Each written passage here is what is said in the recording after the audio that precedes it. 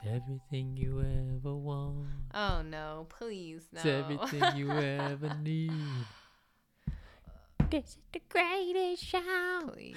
So you had a question for me. Okay. Do you think our show is the greatest show? No. You don't think that it's all our listeners ever want? No. And potentially all that they ever need? Can you hang on? This is not a real question. Was this seriously what you wanted to ask? No, I had another question too. But okay. This isn't a podcast. This is the Ross Sing Song Hour, I guess. What's the other song? The You're gonna ask me a question? The one about the Phantom of the Opera is there. Okay, now I'm getting annoyed. Inside your mind. I really don't think this is making for good listening. We've been watching a lot of musical stuff lately, is my point. My question for you is, what's your least favorite thing about dogs? The poop and their love for poop. Love and of dog poop. butts, you know? They're always So trying to just their eat shit butts. or roll in shit or walk through shit. This is too vulgar. I should be saying poop and doo-doo. It's too late now. Shit's on the record. I'm sorry. I can't help it. I'm kind of grumpy right now. I grumped you out with all my singing. Well, didn't I? yeah, but I'm in a state where I'm very easily grumped because I've eaten way too much sugar today. We went to pick apples, and before we went to pick apples, we got coffee, and of course I had to get a chai latte with a shot of espresso. So first I'm drinking the super sugary drink, right? And then you know what you don't do when you drink the coffee? Only you don't eat sugary things, which is exactly what I did. That's exactly what you do. I had two apple cider donuts, and they were so good, and it was such a beautiful moment in my life when I got to eat them in the sunshine.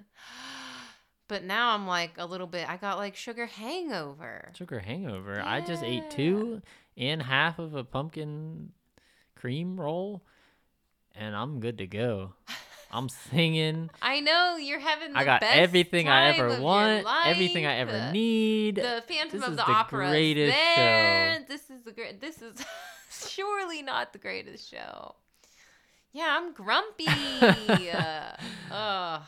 But what else is new besides that? Not much.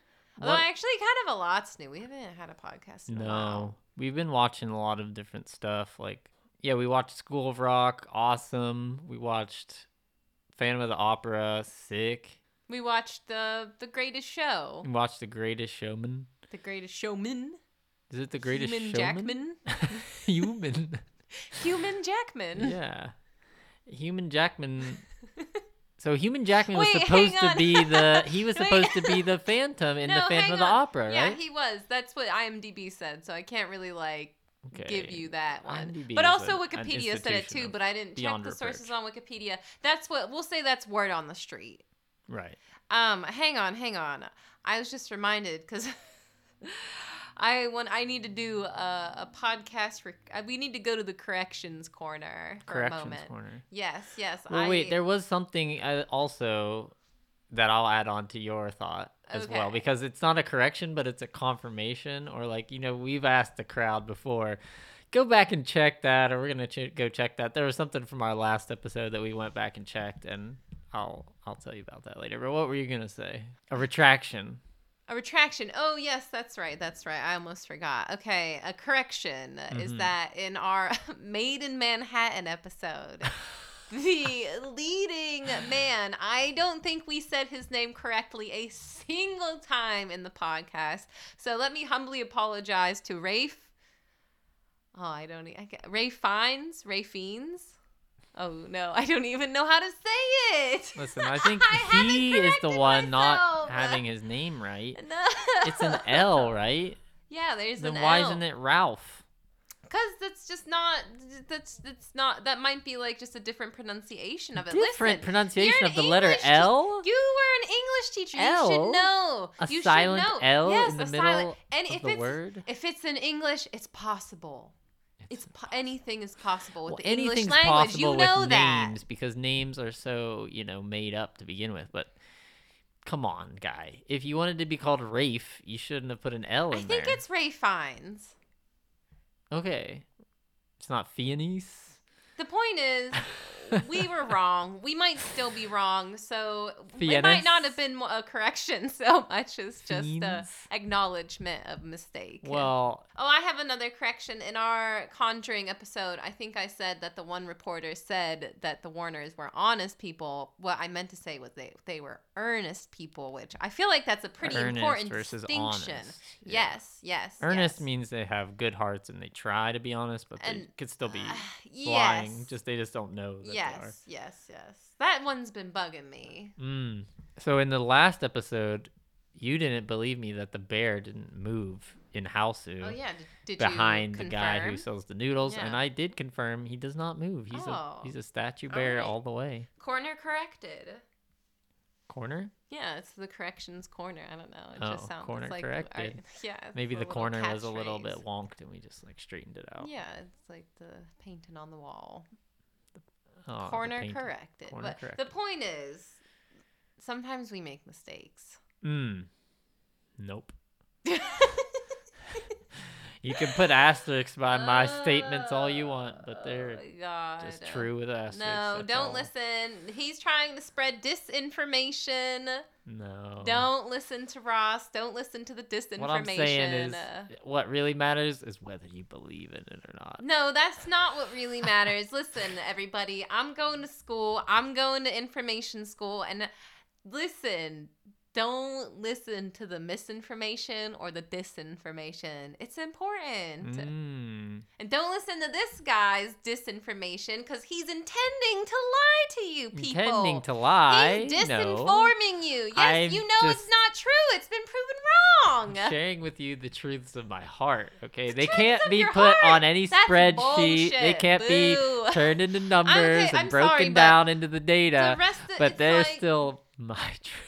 your truths they don't jive with the currency of the world's truth, You're trying to spend American dollar in Vietnam. We say no thank you. Well, the dollar, it's going down the drain. The point is, don't listen to Ross's misinformation and disinformation. So I don't even know what's going to happen in this episode today because I'm taking a casual Friday. Ross is the one that has the information. I don't know if he's fact-checked it. I don't know have enough what time. his sources are. So this is your red flag warning. Ross, don't listen to Ross. Don't listen to me. Excuse me, what don't day is listen it? to Ross. What day is it today? Is it Friday or is it Saturday? For me, it's a normal Friday, maybe even a normal Wednesday on Saturday. For you, it's a bit of a casual Friday. It's very on a casual Saturday. Listen, I tried to look up information about this movie. We watched the movie. Okay, let's segue. You didn't do enough research. I didn't do enough research either. All right, what did we watch? Well, we watched Beethoven. Yes. Okay. So we watched the 1992. But wasn't there other family hit things that we could classic. talk about first before we have to talk about Beethoven? Well, they should know what they're getting into. Yeah. Well, they saw the title of the thing, it's Beethoven, so they knew what they were getting into. Okay. Isn't there anything else interesting going on we can wow our listeners with? I don't know. Perhaps more a song. I think that is the key. No, please. And the legend of the Rent was way hardcore. No. I don't think people have as much fun listening to the singing as you do, as much fun as you have singing. Well, that's I think this is fine, a selfish act right now. A selfish act. A selfish act to sing Oh, for pleasure on the podcast. I've been singing for pleasure. My jizz is on my sash for all the world to see. Why do you always bring it back? Because You're the one saying that I have jizz on my sash. I Get didn't off say it. anything. What is... Back to Ross's reality. Yeah, Ross's reality is I want to heart sing truth. on a Saturday, a normal Thursday / Wednesday on a Saturday, normal I'm already Saturday. exhausted. and I want to sing. Okay. What Because did we? The World is Good, and we watched Beethoven from 1992. I think we're just stalling because we Okay, don't have so anything. This is a weird it's weird really not movie. that weird, but It's it is really kind of weird. There's a because lot of the like tone. weird stuff in it. Yes. But it also, it has similar things to other movies, and maybe we'll talk about that. But comes in at a clean hour 27 minutes, which was a key decision of what movie we were going to watch last night, because it was getting late and we didn't know. It was yes, exactly. And we spent a minute browsing through the movies, but we just couldn't find anything. So Ross, we both wanted to watch stuff, but the other didn't want to watch. Yeah, we were really not on the same page. So we scroll. I'm sure most of you out there know how that feels. Of course, everyone knows the scroll. The eternal scroll. So, anyways, yeah, we landed on Beethoven. I was like, wow, we used to love this movie when I was a kid. What did you find? What sparked your intrigue? Well, I don't know if I've ever seen it, or if I have, I just have zero memory of it. So I always look for movies I haven't seen versus ones I have, or ones that I've seen a long time ago and don't remember hardly anything about, because then it's more interesting to watch. If you already know what happens, it's not as interesting to watch, and you don't catch small weird things in movies you're already familiar with, I don't know. I mean, I haven't watched Beethoven since I was a kid. And I remembered some of the main points, but a lot of it I forgot. And I feel like it was almost even more bizarre for me, because when I was a kid, we loved that movie. We watched it. We had it on VHS. We watched that movie a lot. And we loved it. And it was really weird to watch again as an adult, because... Why do you think that you loved it as a kid? Because the dog. Just because of the dog? Because of the dog. But... was it also the kind of mature elements of the movie that really drew you in? Because I feel like when I was a kid, that was the thing that really made me fall in love with the movie, was when it made me feel like I was bigger than I was, or like it made me feel like I was entering a situation that was a little bit more, I don't know, more adult or more mature than my current level, Yeah, I get what you're saying. We weren't really allowed to watch grown-up movies when I was a kid. I mean, I'm sure I did on late night TV, but I definitely can't say I've experienced that sensation. Yeah. Yeah.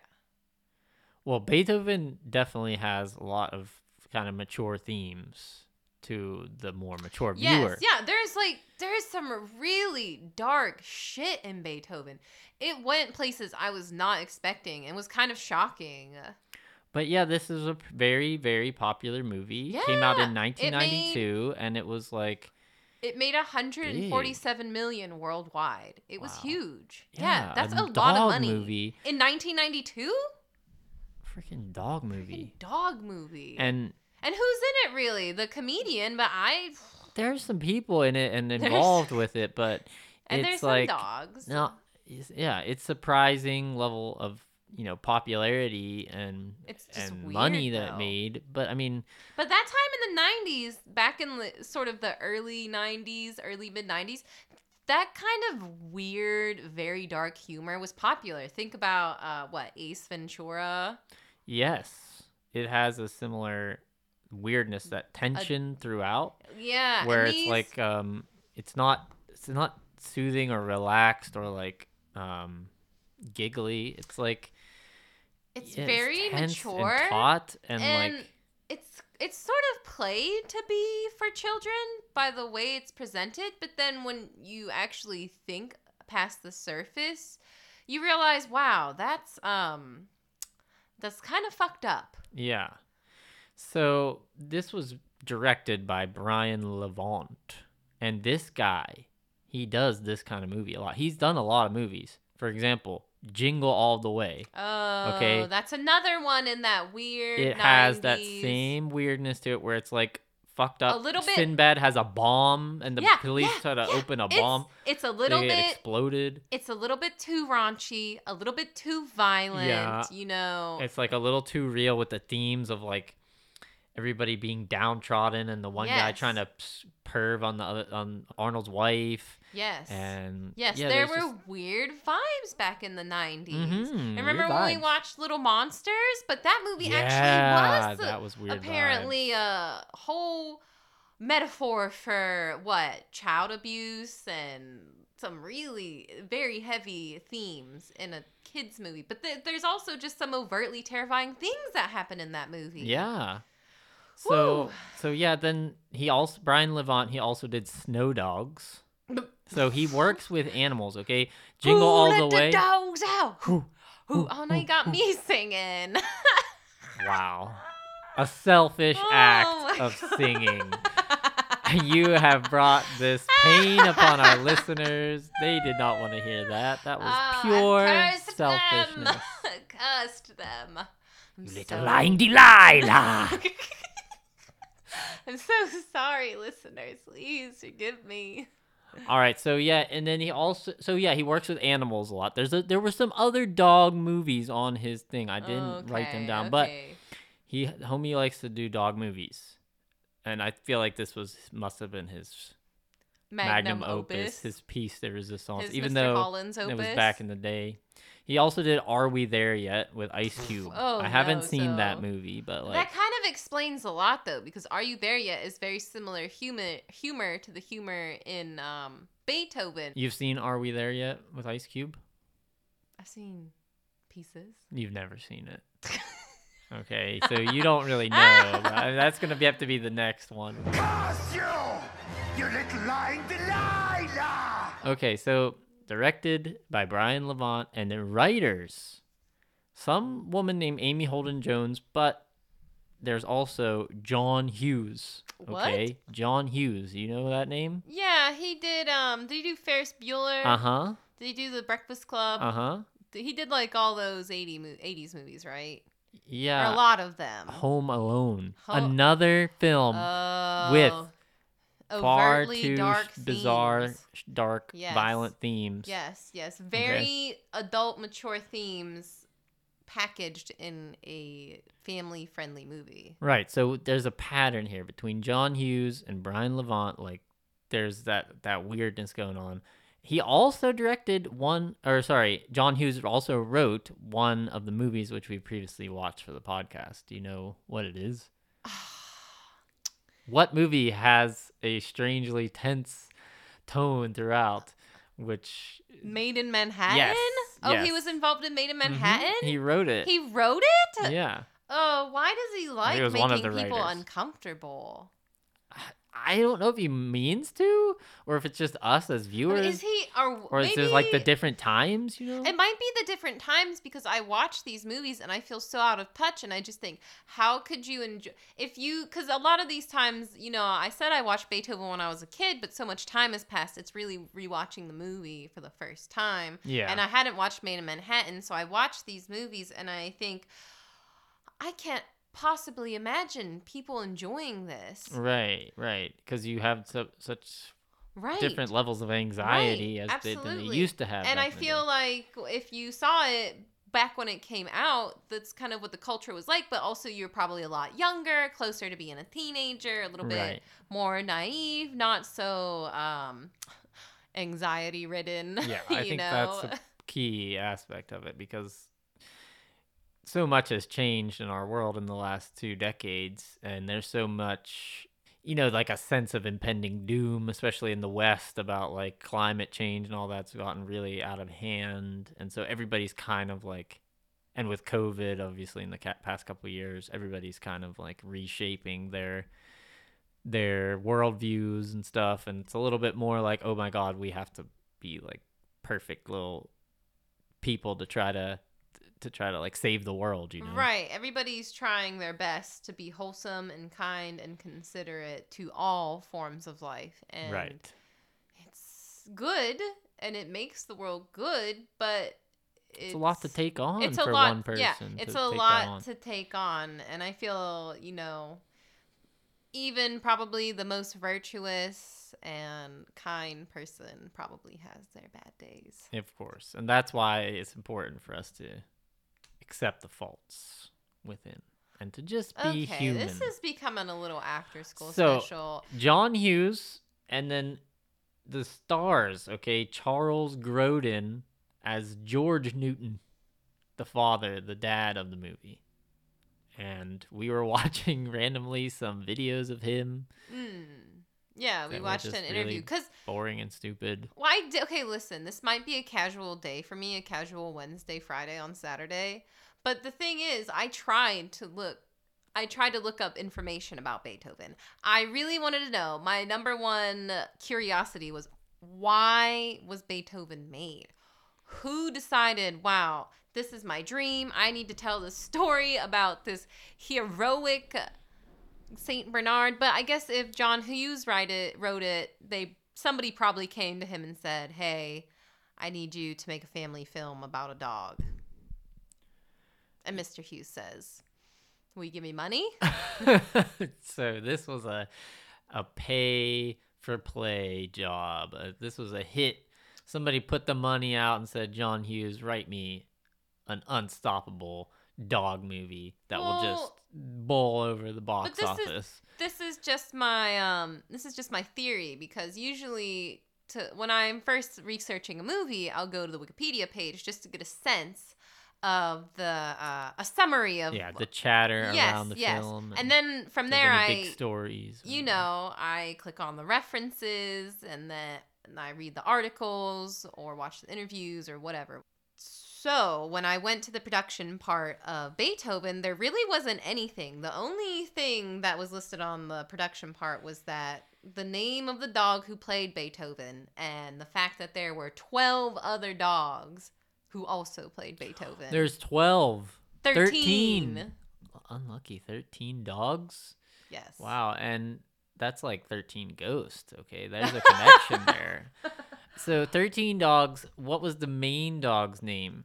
I forget. And this was the one that was on the cover? Or like, how was the main dog I don't know. decided? I don't know. He's the one that got the most but screen time? But this isn't the point. I know that's a really fun fact. What's his name? I didn't I didn't fact check it. I don't know. I don't remember. The important thing is I did not see anything about, John Hughes had a St. Bernard puppy as a boy and he felt really inspired to write about that time. There was nothing.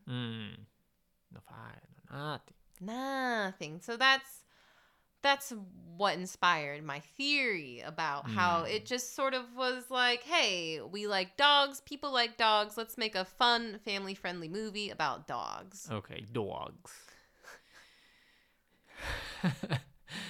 A fun family movie about dogs, and it stars Charles Grodin, he actually recently died, unfortunately. Oh, that's sad. But he is a Pittsburgh native, and apparently was described on IMDb as a deadpan comedian, which I would think he's just more deadpan than comedian.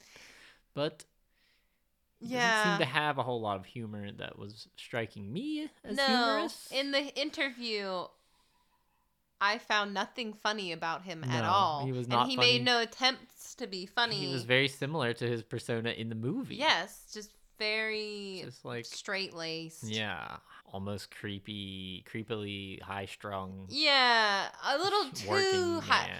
So high-strung you feel a little nervous around him. Yeah. We can't have a dog. We can't have a dog. Honey, you can't show a child a puppy and then take it away 2 minutes later. I didn't show a child a puppy. It's obviously lost. You occupy the kids, I'll run it down to the pound. Oh, no. No way. If the owner doesn't claim it, it'll be destroyed. I'm not gonna let If we keep it, the house will be destroyed. Honey, it's just a dog. Millions of people have Oh, dogs. no, not people like me. Dogs sniff, they lick, they chew, they drool, they scratch. Alice, they have parasites. Oh, God, yeah. The kids will lose interest. I'll have to take care of it. It'll grow to be enormous and it'll take over the yard. The bushes will die. The lawn will look terrible. And when the dog finally settles down, it'll die. So he plays the dad, and then his wife is Bonnie Hunt. Her name is Alice in the movie. And you might recognize her as... The lady from Jumanji. The lady from Jumanji. Yes. The lady from Jumanji. The Jumanji lady. Yes. Is that Helen Hunt's sister? Bonnie Hunt? Yeah. I don't know. They kind of have the same look, don't they? Have a bit of a similar thing happening. Well, hang on. Helen Hunt. Also, we should Bonnie take a Hunt? pause soon. They are not related. Mm, They are not related. good. Okay. Didn't have to correct the corner on that one. No correct corner corrections. And then you got Dean Jones playing Dr. Varnick. So he's the villain of the film. Yeah, he's Okay. the bad guy. That's the only thing you need to know about him. And he opens the movie, like, sets the tone. You got steam rising from the gutters It's a in the dark smoggy- city. It's a smoggy factory or warehouse, Right. kind of in the shady part of town. And these two gross goons, played by Oliver Platt and Chaboy Stanley Tucci. Yeah, were we just talking about how Stanley Tucci is everywhere? He was in Made in Manhattan. Was Made in Manhattan. Oh, connections. John Hughes' work. Hughes. Stanley Tucci, Oh my god. searching for Italy. Wow. And he is a young Tunch. Almost don't recognize him there at first, and then when you get the full look on his face, you see that the Tunch is there, and he's got some hair in this one. Yes, he does have some hair. He's there, and he got A some hairy hair. Tunch. And Oliver Platt, his little buddy, he's kind of Stanley Tucci's like the smart one of the goons, and Oliver Platt's like the big, dumb, kind of kind one of the goons. I really love, I think one of my favorite things about this movie is Stanley Tucci's wardrobe. The fact that they made him wear cow print cowboy boots with his jeans tucked into it. Was or he wearing pants or those at the whatever. beginning, or only in the No, second? he's wearing later them the part? whole time. Really? I could almost He only swear has the to you. one outfit. the Okay, whole I can't movie. give you a full lowdown, but I remember seeing them earlier in the movie and then later Okay, in the movie. because I was wondering, like, was he wearing those at the beginning, and maybe those are a symbol that, you know, over their year of dog napping and like selling dogs to the veterinarian, that they made some money, and that's what Stanley Tucci spent his money on, was some boots. some cow print cowboy boots. Yes. Perhaps, you know, But I don't know. because if the they one, the have 'em. first time I saw them might have been later into the movie, not in that first scene. Might have been. I can't tell you. Maybe we'll find out in Out of the Frying Pan. If there's That'd be Out good of the to hear. Frying Pan. So yeah, Stanley Tucci, Oliver Platt are like, they have these cages with barking dogs. They're trying to transport them, and there's a dog. What kind of dog is that? Is he like the wishbone type of dog? Sparky's some kind of dog is that? terrier. Some kind of terrier. Jack Russell Terrier. Okay, so yeah, they break into a vet, and they steal all the No, dogs, it's not right? a vet. It's a pet shop. They A break pet into shop, a pet you're right. shop and They- they start stealing all the puppies. They break into a pet shop. They're bumbling goons, and they're just taking all the puppies and shit. But then a couple of the puppies are like freakishly smart. They're able to just communicate to each other with a glance. One of Right. them is this terrier, and the other is as yet unnamed Beethoven. Puppy Beethoven, Puppy no Beethoven. less. Okay, yeah, there's that scene before that where the biker chick, comes in and wants to buy Beethoven. And Beethoven pisses all over Oh, her. yeah, that's so funny. What does she say? I don't remember, but put it right Something like, here. beast. Oh, something like yeah, that. foul beast. You can make any dog mean. Damn little beast! Yeah, that so was really funny. right away. Beethoven proves he has a preternatural sentient. kind of like, he's more than sentient. He has some sort of emotional He has a spidey intelligence sense. that he can sense exactly people's intentions and like what they're It's- doing from great distances. It's very sixth sensey. Yeah. And so he knows that this lady wants him to be a tough guard dog or something, so he just pisses on her, and he's like, I'm not fucking with you. But then she's all, "You got any pit bulls?" And Yeah. that made me feel sad. 'cause Yeah, those are that nice was- dogs too. Well, see, this comes into something that I felt like the whole movie has this kind of, it kind of hates dogs. I don't know if I'd go that far, but yeah, dogs are not portrayed in a very good light in this movie. Right. There are no dogs that are like really Sparky's good. perfect. Although, Sparky's pretty perfect. I yeah, guess. he frees We don't Beethoven. see him doing anything bad.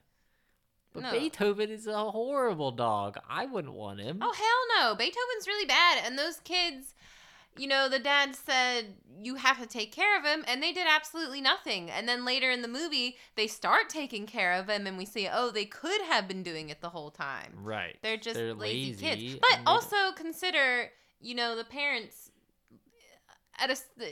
it's hard to blame kids, Yes, it is. But, that's part of it's like the Home Alone, same atmosphere of the home. Right, Home Alone, right. where the kids are just running around and the parents are like, like holding their coffee up as the kids run by and they're just like, I'm off to work. And, the wife's like fixing his pants as he goes out. It's a little chaotic. Right. It's that same atmosphere. And they only have 3 kids. And it does kind of portray, I feel like a lot of times in the 90s when we portray families, there's a lot of the individuals are a little bit selfish. They usually show them engrossed in doing their own activities, not really paying attention to anyone else, and so wacky shenanigans happens. Somebody bumps into somebody, But it seemed like throughout the movie, the dad really was heavily targeted by Beethoven. Yeah, because the dad didn't give in to him like all the others did, and it's almost like Beethoven was trying to kind of mess with him. Yeah, but there was a scene where it seemed like Beethoven just wanted to kind of be friends with him and like cooperate with him, but the dad wouldn't give an inch. Well, what about when the scene where the dad finds the shoe and he tips it over and all the goo comes out? Oh, the goo. So I asked you what your least favorite part of a dog is. If you'd given me a chance, it would have been the goo. Sorry. If I lived in Beethoven realm where just globs of really? goo, The goo? just quarts of goo just dump out of people's like dogs' jowls. But it's not like that. Like, but Beethoven, Beethoven was an exceptionally gooey dog. Well, he was, but to a point that was so unrealistic and hilarious that you see these strings of goop just flying across the screen. Well, when he dumped out the shoe, that was so much goo. Beethoven would have had to sit with his snout in the shoe just spitting into it for that much goo to have been in it. Yeah, but I wouldn't put that past Beethoven. I guess He's you're an right. asshole. He's got. Well, that's not even the worst. The worst is surely the mud scene. Oh my God. Wait, we're getting ahead of ourselves. So what happens in this movie? Beethoven gets kidnapped as a puppy. Him and Sparky and a bunch of other dogs are in the van. Sparky's so smart, he frees himself, frees Beethoven. The robbers hear something. They open the door. Boom. Sparky and Beethoven escape. Also, Beethoven has not only this sort of ESP ability, but he is stealthier than the most well-trained ninja assassin. Well, we haven't even got to that part yet. So Sparky ends up going into the town, and Beethoven ends up going into somebody's house. But now Beethoven hides in the trash can first, right, and then sleeps there the night. But Sparky comes back, and Beethoven's still sleeping or hiding, and so they have a misconnection. I don't think that happened. Oh, that happens in the nighttime. Yeah, whenever they run away. But we already got ahead of ourselves because the movie opens with Tunchi and Oliver Platt. They're trying to take the dogs. Yeah, they get away. Yeah, but we talked about this. Then they get to the guy. They get to the evil guy. And what does he say?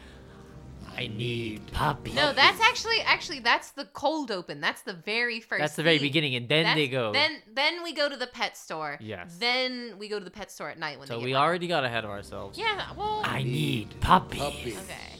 This is the beginning of the movie. Yeah, this is where like. I was saying it starts off really dark. This isn't just the beginning of the movie. This is like the very opening beginning. Scene, yeah. The opening so scene. That's where we say like the tension. This is the mood. Begins. This is the mood that they start. Some scary man in a warehouse wanting puppies for some nefarious deeds. Right. But wait until you. Oh my gosh, listeners! Wait until you hear out what they want the puppies for. Do you remember why he wanted Beethoven? If Not you can when remember, I was a kid. Yeah, if you can remember, you'll know it's fucked up. It's so fucked up, and I do not remember that when I was a kid. It's so Holy next shit, level. It's too much. It's too much. You think Marley and me said? Wow. Well, because we see the guy, the evil guy, I need puppies at the beginning, and then an hour passes of like silly but kind of creepy, weird action with Beethoven fucking up the dude's house. And nothing terrible, but family but it's like, fun. But family it's kind of fun cringy because you're like, shit. oh my God, I don't want to deal with Beethoven kind of comes off as an asshole.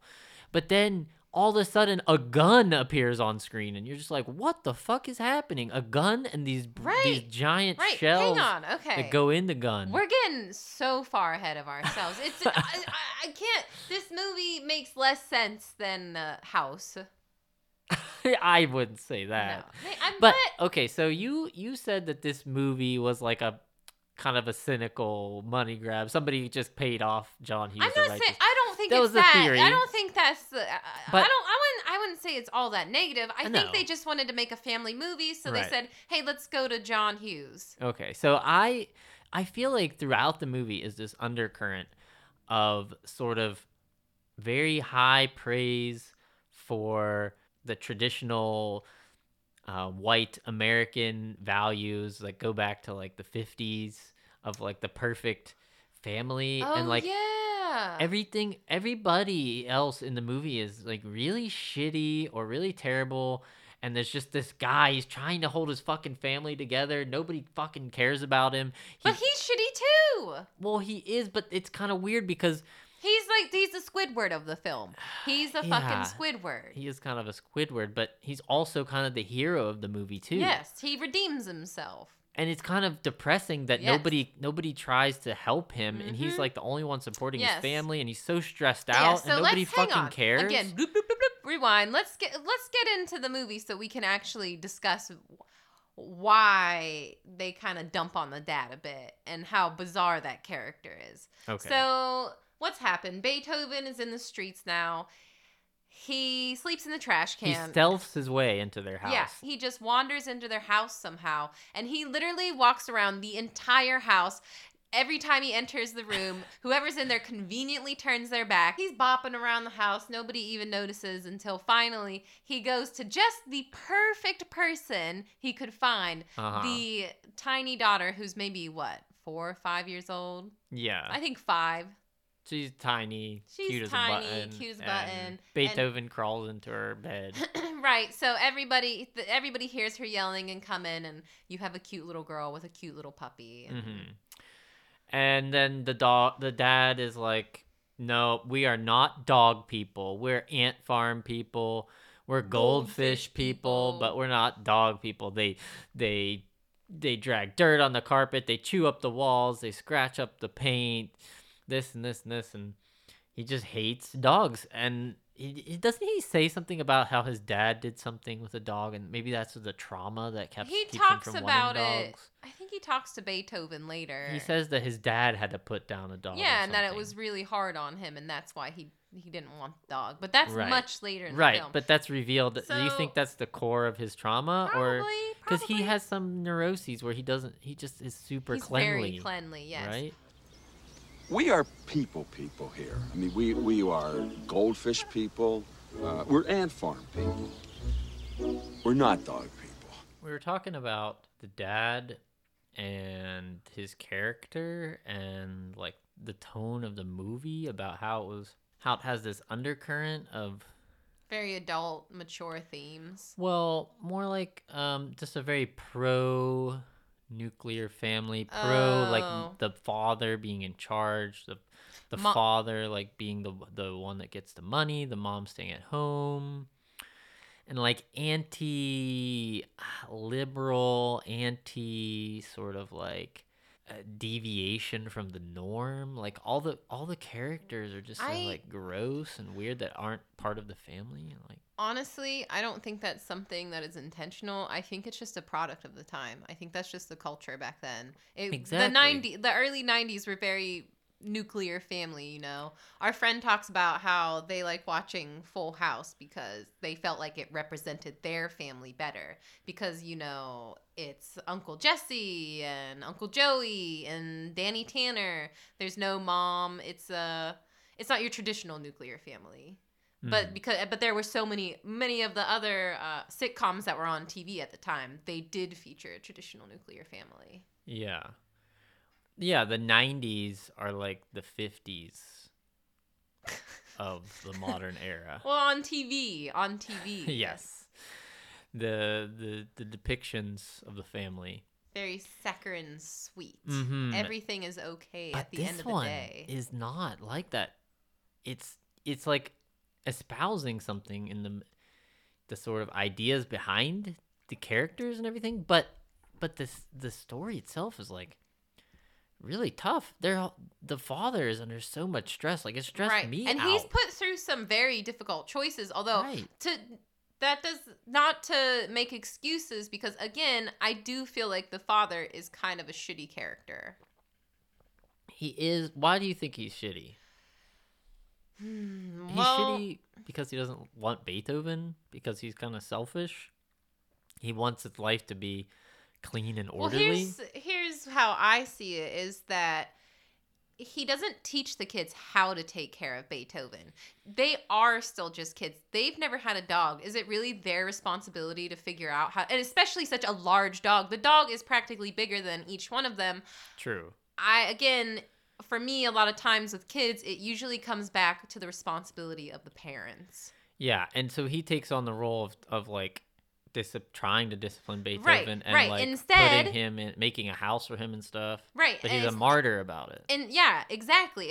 Instead of teaching his children how to take care of Beethoven, he just does it himself and silently resents the rest of his family. Yeah. There's one point where the father's like, the deal's falling apart, and the wife's like, yeah, but you're so obsessed with a dream falling apart that you don't realize your family is falling apart. It's like she says some real shit like that to him, and it's all over the dog. It's all over the dog. Like, he just doesn't want the dog. The rest of the family loves the dog, and yeah. What does the dog do? It's obvious the rest of the family loves the dog, because the rest of the family gets to enjoy the fun part of having a dog. Right. You know, they don't feed him. They don't take him for walks. The dog No. doesn't drool in their shoes. The dog doesn't torment them. But So- that's because they've succumbed to him. Like, they feed him stuff to like keep him on their side. yeah, right? they give him people food. They don't feed Yeah. him the dog food. No. And then, so then when the dad's like, no, fucking Beethoven, stop eating my bacon. You know, it's this big deal. And then Beethoven slobbers all over him as like a fuck you, Right. because like, you didn't let me have my bacon. I'm going to slobber on you.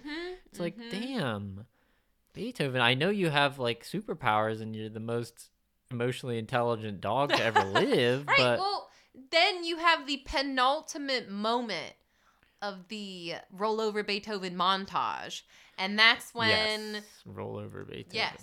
yes, there's a whole montage. Did we find out, is that a custom song for the movie? It has to be, yeah. How does it go? Roll over Beethoven, blah blah blah blah blah blah blah blah. It's definitely a custom song. It's like a Run Run Rudolph, though. It really Yeah. reminds me of Run Run Rudolph. Well, where you might hear that song. Home Jingle. Alone. I bet it's written by the same guy. I bet you any amount of Holy money, because those movies came out very close to each other, right? Home Alone was in 1990. 1990.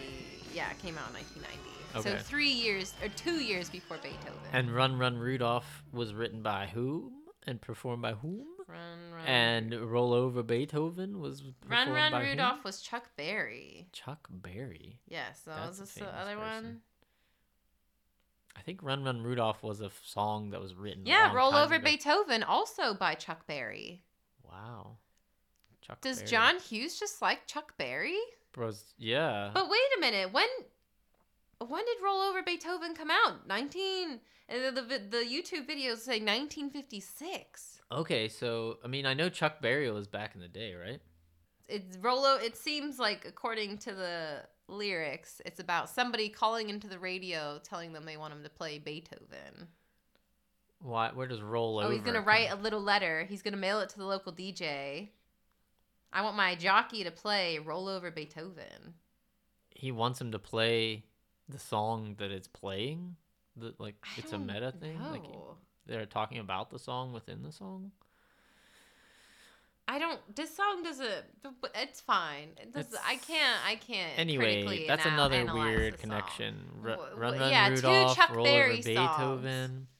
So yeah, Beethoven gets his name because the daughter starts playing Beethoven, Right, and then they've- Beethoven barks along with it. That's right. The daughter, of course, full of wisdom. This very zen, very emotionally mature 5-year-old says, he'll tell us when he wants to be named or something of the sort. Yeah, and then, of course, she starts playing do, do, do, do. Yes, we witness a miracle. Beethoven begins to sing along. Not along, but repeats the melody. Mm-hmm. And the dad looks at the camera, and with all the world weariness of a 40-hour-a-week working man, Beethoven. I don't know. Why was he so upset about that? Why was he so exhausted at that point? I think it's like he realizes that like he has met a very powerful adversary in his life. Well, yeah, because Beethoven immediately gets everything that he's always wanted. Right. Immediately, all of the family love Beethoven. They go to bat for Beethoven. They are fucking ride or die for Beethoven. Mm-hmm. Beethoven has them wrapped around his little fingers. Yeah. And the dad works so hard trying to keep the family together. He wants to be the family man. Mm-hmm. Again, that doesn't exactly mean he's a good character. Well, he rules over the family with an iron fist. Yes, he does. His wife is like, go ask your dad. I don't know. I can't control anything. Mm-hmm, and like the dad orders the wife to come back to work. Right. She works for the dad, who the dad has a very bizarre business. Yes. That whole thing, it felt like I was in a lucid dream. Yeah. His business is selling air fresheners. Yes. And he's just revolutionized the business by allowing you to stick the air freshener wherever you want in the car and having the best scent. And he is this tied into his strange neuroses of cleanliness and like his whole character of control, wanting to control everything. And the architecture of the building, the design of the building was very odd. It's a rectangular box building. It's kind of a standalone little shop. You could imagine it's one main room inside with a few side rooms.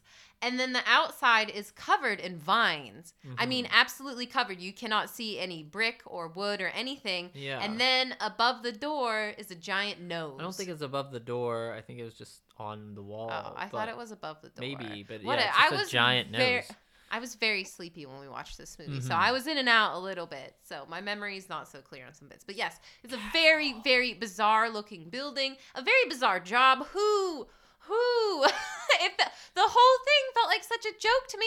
David Duchovny was there trying to strike a deal, but he's actually a con man. Well, I don't know. So there's like a Brad and Bree are the characters. Brad is played by David Duchovny, of course, who famously played Fox Mulder in the X-Files. Yes. But he is just playing a casually douchey sort of liberal businessman or like sleazeball. I found it very bizarre that the first time we're introduced to them, they seem very normal. They give us no bad vibes at all. Right. But then immediately later, in the very next scene, they're completely horrible. But the jig hasn't been up yet, you know? I think they've let us in on the secret. The audience. I think they've let the audience in on the secret at that point. But I just found it so odd that they were still interacting with the family, but they couldn't contain their douchiness, you know? They're con men. They're supposed to be good at this shit. Yeah, and... So how are they even trying to con this guy? I didn't even fucking understand this shit. They just give him some papers and try to hide... And for some reason, if he signs the paper, then they'll own the company. That's what I gather. So they don't make it too complex, but I have a feeling that there was just some clauses and things and fees and, like... costs to them that, you know, eventually they would be able to seize control of the company because the money would go to them, right? But and this not is just him. But you know what? It's all in that big contract or whatever. Sorry, I wasn't trying to like interrupt you. That's okay. But I mean, how about having a drink of water? I just had one. Have it's another. Okay. Okay. So this is another example, and I'll have another one later. This is another example of the dad being lazy. Another instance, because they give him the contract, and he's all excited to be making this money. he's ready to blindly sign it. And that scene was actually really kind of hilarious. That seems really, really it good. was really So well done. they know that if he signs it, they're gonna take over his company. But then the wife she's oddly like sensed on to the fact that that these people are sleazy. Well, she just doesn't like them because at this point, like we said, they've given up on the facade. They're being openly rude to the family. Mm-hmm.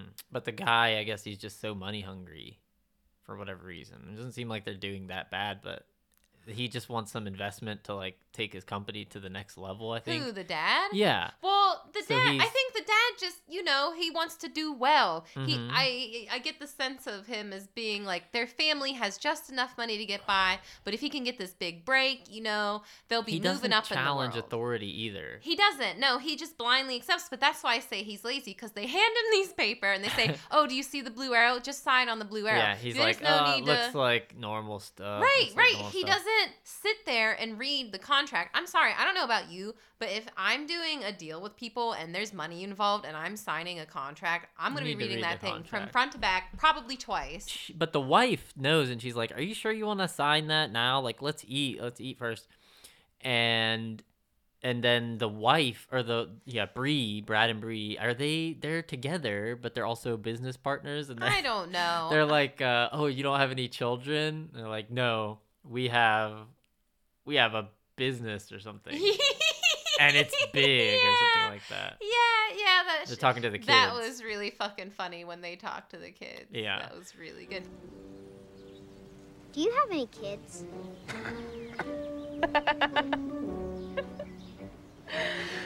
We have a career. Big one. Excuse us. But I guess that was kind of like a jab at people who don't have kids a little bit. Exactly. That's what I mean. It was like everybody who's but that outside. was the culture. That was the culture. Well, everybody who's outside of this family unit is just like a creep or a cretin or like terrible or manipulative or that's why I'd say it has that thing that undercurrent of trying to prop up the idea of like the ideal idea of the family.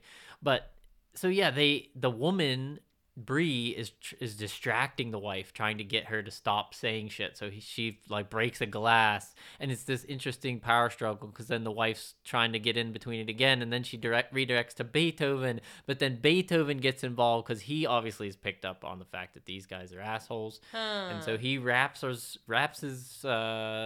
leash all around the table and the chairs, and we get a very rousing, very wacky slapstick scene of is it Beethoven's just carrying them on the chairs? So somehow Beethoven managed to wrap his leash only around them and the chairs. The table too. And the table, right, and he starts running, so you have Beethoven in the front, a sled dog dragging the two people who now the back of the chairs are on the ground and they're being drugged by Beethoven, and behind them being drugged on the leash. Were their legs wrapped up? Like, how did they not just get I off of the chairs? I don't know. But everybody, the dad's horrified, rightfully so. The mom and the kids are loving it. We get a shot. I vaguely remember seeing a shot of the mom being pleased that this was happening. Or she said afterwards she was happy that it happened because she didn't like those people. But, have you ever watched maybe like a cowboy movie or some medieval shit and you have somebody get punished by being drugged behind a horse? Mm-hmm. That's the vibe I was getting, It was very Home Alone because, I mean, in reality, those people would have been very horribly injured. Yeah, luckily in the movie, they just stay on the back of the chairs and just being scraped, so they don't really sustain any damage. Something wacky happens. What do they end up in some water or some bushes? I don't know. They get whipped over and they like flip in the air. They collide with the fence and then they like flip 3 times, land and the table lands and they're like just sitting in the street. And then Beethoven takes off again because the dad runs out and is like, "Beethoven, no!" And then the dog takes off again and drags him further. Right. That scene. Wait, we didn't talk about the penultimate scene. No, the scene of Beethoven's Yes. worst You see, there's revenge so much against the dad. carnage. There's so much carnage in this movie. Okay, bloop, bloop, bloop, bloop. We're going backwards. Well, it doesn't really have to. It doesn't matter whether it Oh, happens before you or don't- after that. It but- doesn't matter. The point is, there's this scene where the dad comes home. We start at the entrance of the house. He can see the muddy paw prints everywhere, and he Tracks follows the them. trail slowly through the house while a guitar solo from Roll Over Beethoven plays. And he comes into the room, and he sees there's mud everywhere. Beethoven is absolutely... I don't know how other to describe than absolutely soaked and saturated with mud oozing with and mud. goo. And then and he's dirt in the and bed, water, and there's like and a pool of it all Yes, around him in the yes. sheets. There's so much mud. It's like he just fell into fucking Willy Wonka's chocolate river. And Right. now he's in the bed. The dad comes in. Beethoven looks the dad in the eye.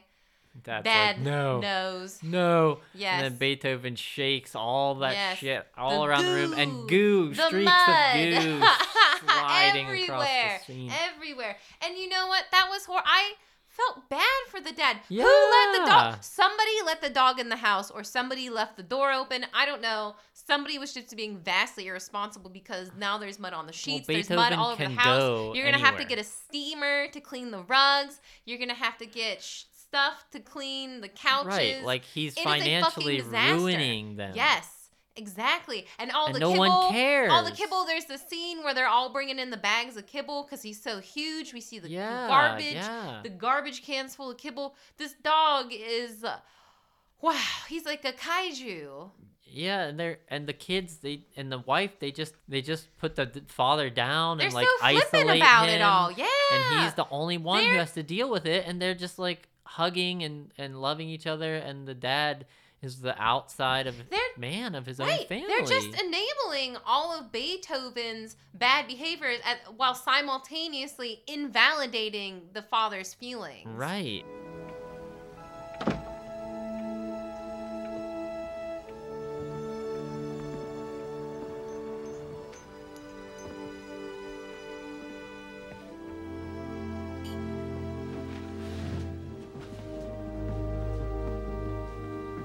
Dog killer. Like a lot of his feel again, he's not the best character, but a lot of his feel I keep saying that. But I just feel like they need to know. No, he's a not totally complex sympathetic, character. but- He lives in the gray zone. He's a Mhm. gray zone.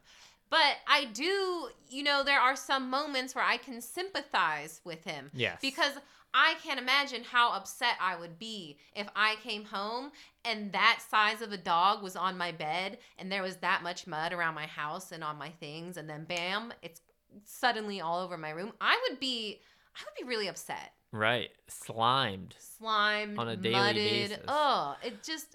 So there is one scene like where Beethoven eats his bacon, and that is the one scene where I felt like Beethoven was trying to offer an olive branch to the dad. how? By stealing his breakfast? So he goes and sits by him, and then the family's like, he wants you to touch his head.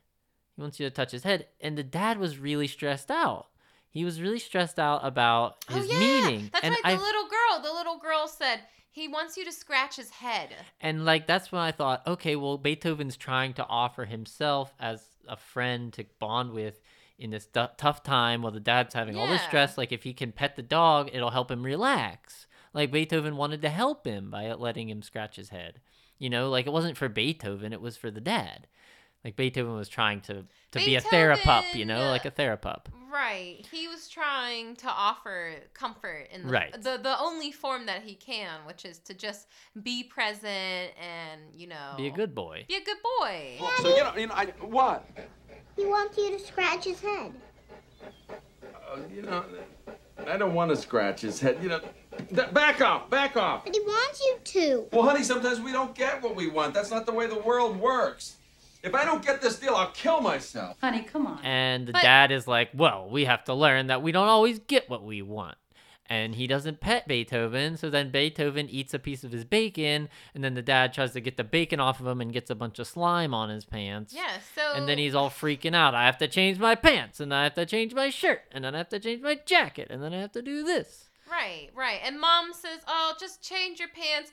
Again, a situation where I can kind of understand both sides. Right. Because what if the other pants really did look bad with the outfit? Right. You know? He worked so hard to plan out his Right. perfect outfit for this meeting, Yes. important meeting for their lives. Yes. For his family's well-being, to try to Yes. look presentable. Thank And you. nobody takes But it also- seriously. Also, he could just change his pants. I don't think He he, has could. to change his He could. whole outfit. But that's the thing. It's like when you're that living the life of like the American pristine lifestyle of being the one man who takes care of his family and the wife stays at home and takes care of the kids. It's such a tightrope walk that you're like, if you get lean to one side even just a little bit, like Beethoven fucked up his pants and now he has to change all this time, and he could see his whole life going off he's the falling tightrope. off the tightrope, but that's because his life is kind of already in shambles. Yeah. Or at least from his perspective that it is, because if this character is anything, he's high strung. He is. Extremely high He strung. is. He needs to do some yoga, a little meditation, practice that good breathing, you know. Uh-huh. So what happens after that? We got the mud. We So- have the weird psychological abuse and physical abuse that Beethoven is laying on to is the dad. laying on this dad. And then you got Rice. We got right. Okay. His I guess daughter's we name should talk is about Rice. the family. Her name is Rice Newton. If you don't know that Rice is spelled with a Y because you see it on the subtitles, you just think that the girl's name is Rice. Yes, just like as the I food. did when I was a child. Me and my sisters always used to laugh about the girl named Rice. And Beethoven comes to the school and he Well, helps this set is Rice up with her Because boyfriend. okay, so we have the montage of Beethoven growing up, and then after that we follow a day in the life of Beethoven, and what we discover is Beethoven basically breaks out of the house and then just wanders through the neighborhood. Everywhere he goes, people gives him food. He's an insatiable glutton. All he can do is manipulate people to feed his own greed. And what is the He's name? voracious. What is the name of that dog, that Japanese dog? Sachi-san? It's either Sachi-san or Saki-san. It is probably one of the cutest things I've ever seen. Oh, Sachan. Sa-chan. Yeah.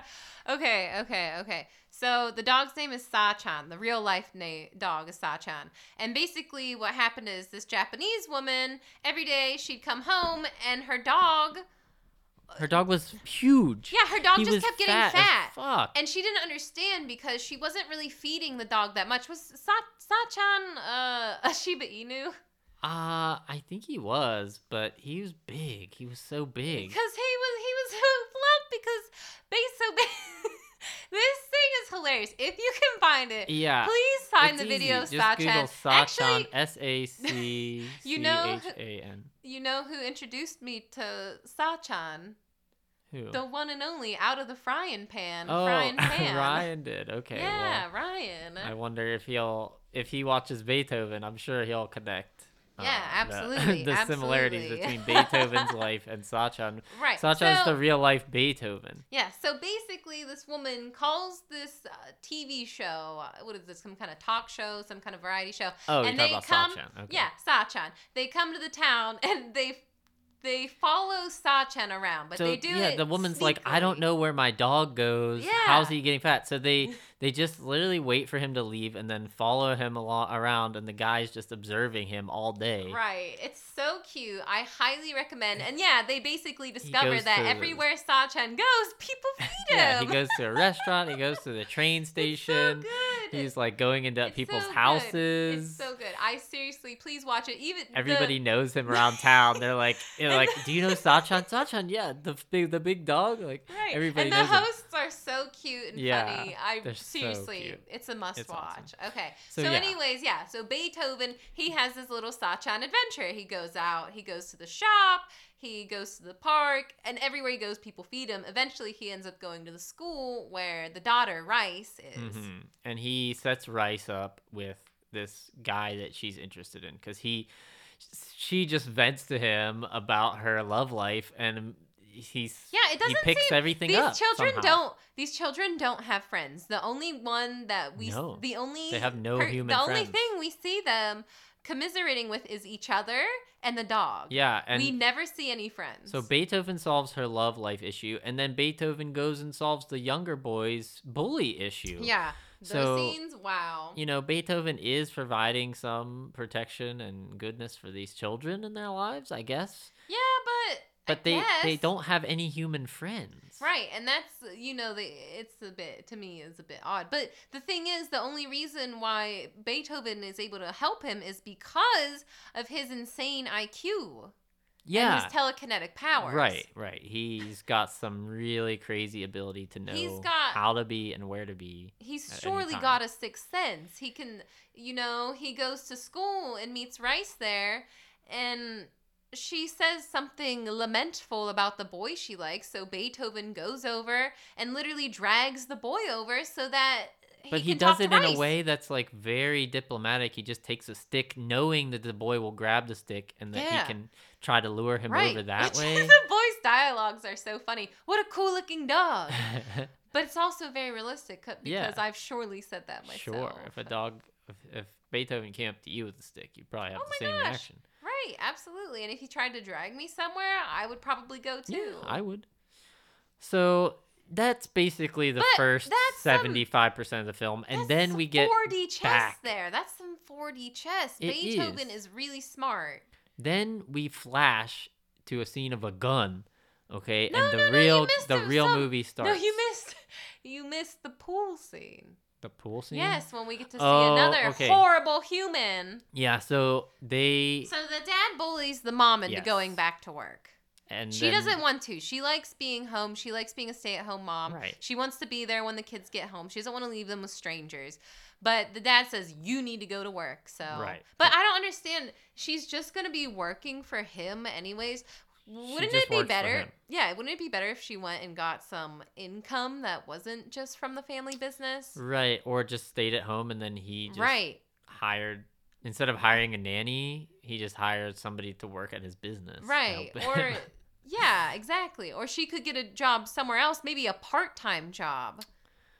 Yeah, that would certainly help the financial Right, situation, but he like, wants her to come be his assistant at work, or I don't even know. he orders her back to the workplace, Yes, and they have she to must hire a return, nanny. and they have to hire a nanny. And who's they hire this weird older lady named like Devonia. I don't remember, and but she was kind she's- of awful. But She's it was very selfish. It felt and unfair. It felt like a really unfair portrayal. well, this is the thing. It's like that character. Then that character is another weird outsider lady, like Mm-hmm. somebody who is like prideful and vain. Yeah, And- she's an old and- woman, and she's played to be kind of bad. Yeah, she's like performing to the children that aren't interested and didn't ask to be performed to. Right. You know, just like I was doing earlier, singing only for my own pleasure and not because you would enjoy it at all. And like Kelsey did whenever she opened her mouth and sang the forbidden songs.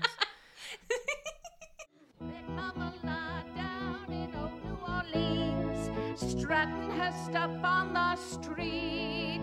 She said, hello, hey Joe, you wanna give it a go?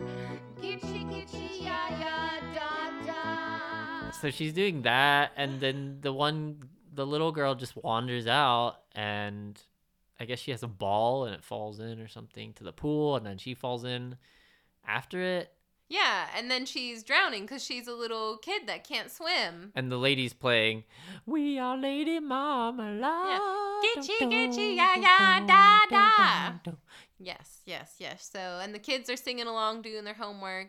Yeah, so Beethoven's at home. This place is in the neighborhood where the family lives, but it's down the street. We see the mom walk the kids there, and then she leaves to go to the job.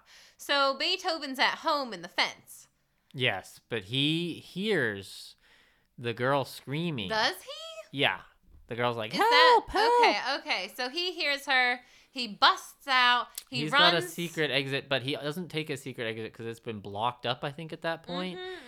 So he just opens the gate as if he could always just open the gate. Wait, hang on.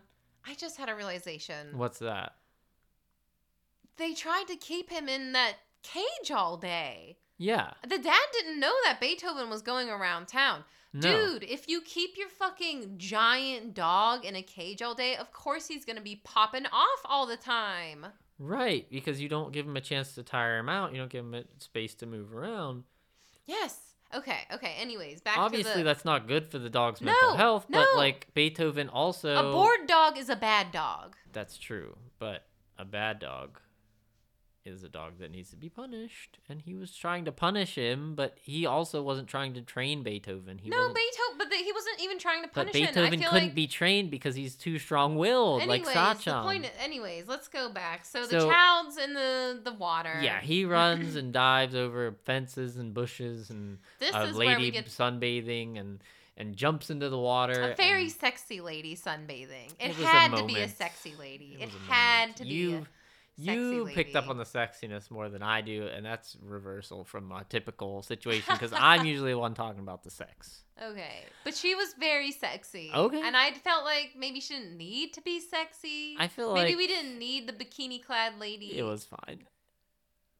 I feel like that was not anything compared to the horrors that happen in the dark here's side the thing. of this film. It's not nearly as bad as that, but just because of all the other stuff that happens in the movie, it feels a little bit beep beep predatory. I don't think it was predatory. Okay. I think he was just jumping through people's backyards, Yeah, and that he lady was. was And like that's somebody, sunbathing. That's fair. That's somebody who would be in a backyard. Yeah, but like it's a did it crack. have to be a Possible. sexy young nubile woman? I don't think you even see her face. Do you? As if that makes You- it better. you know yes, that she's the nubile? disembodied. It's just a nubile sexy- body. All right. What does nubile mean? It's like voluptuous. Nubile, I believe, has to do with very like having the skin of a young person. Sexually attractive. Oh, that's it. There you go.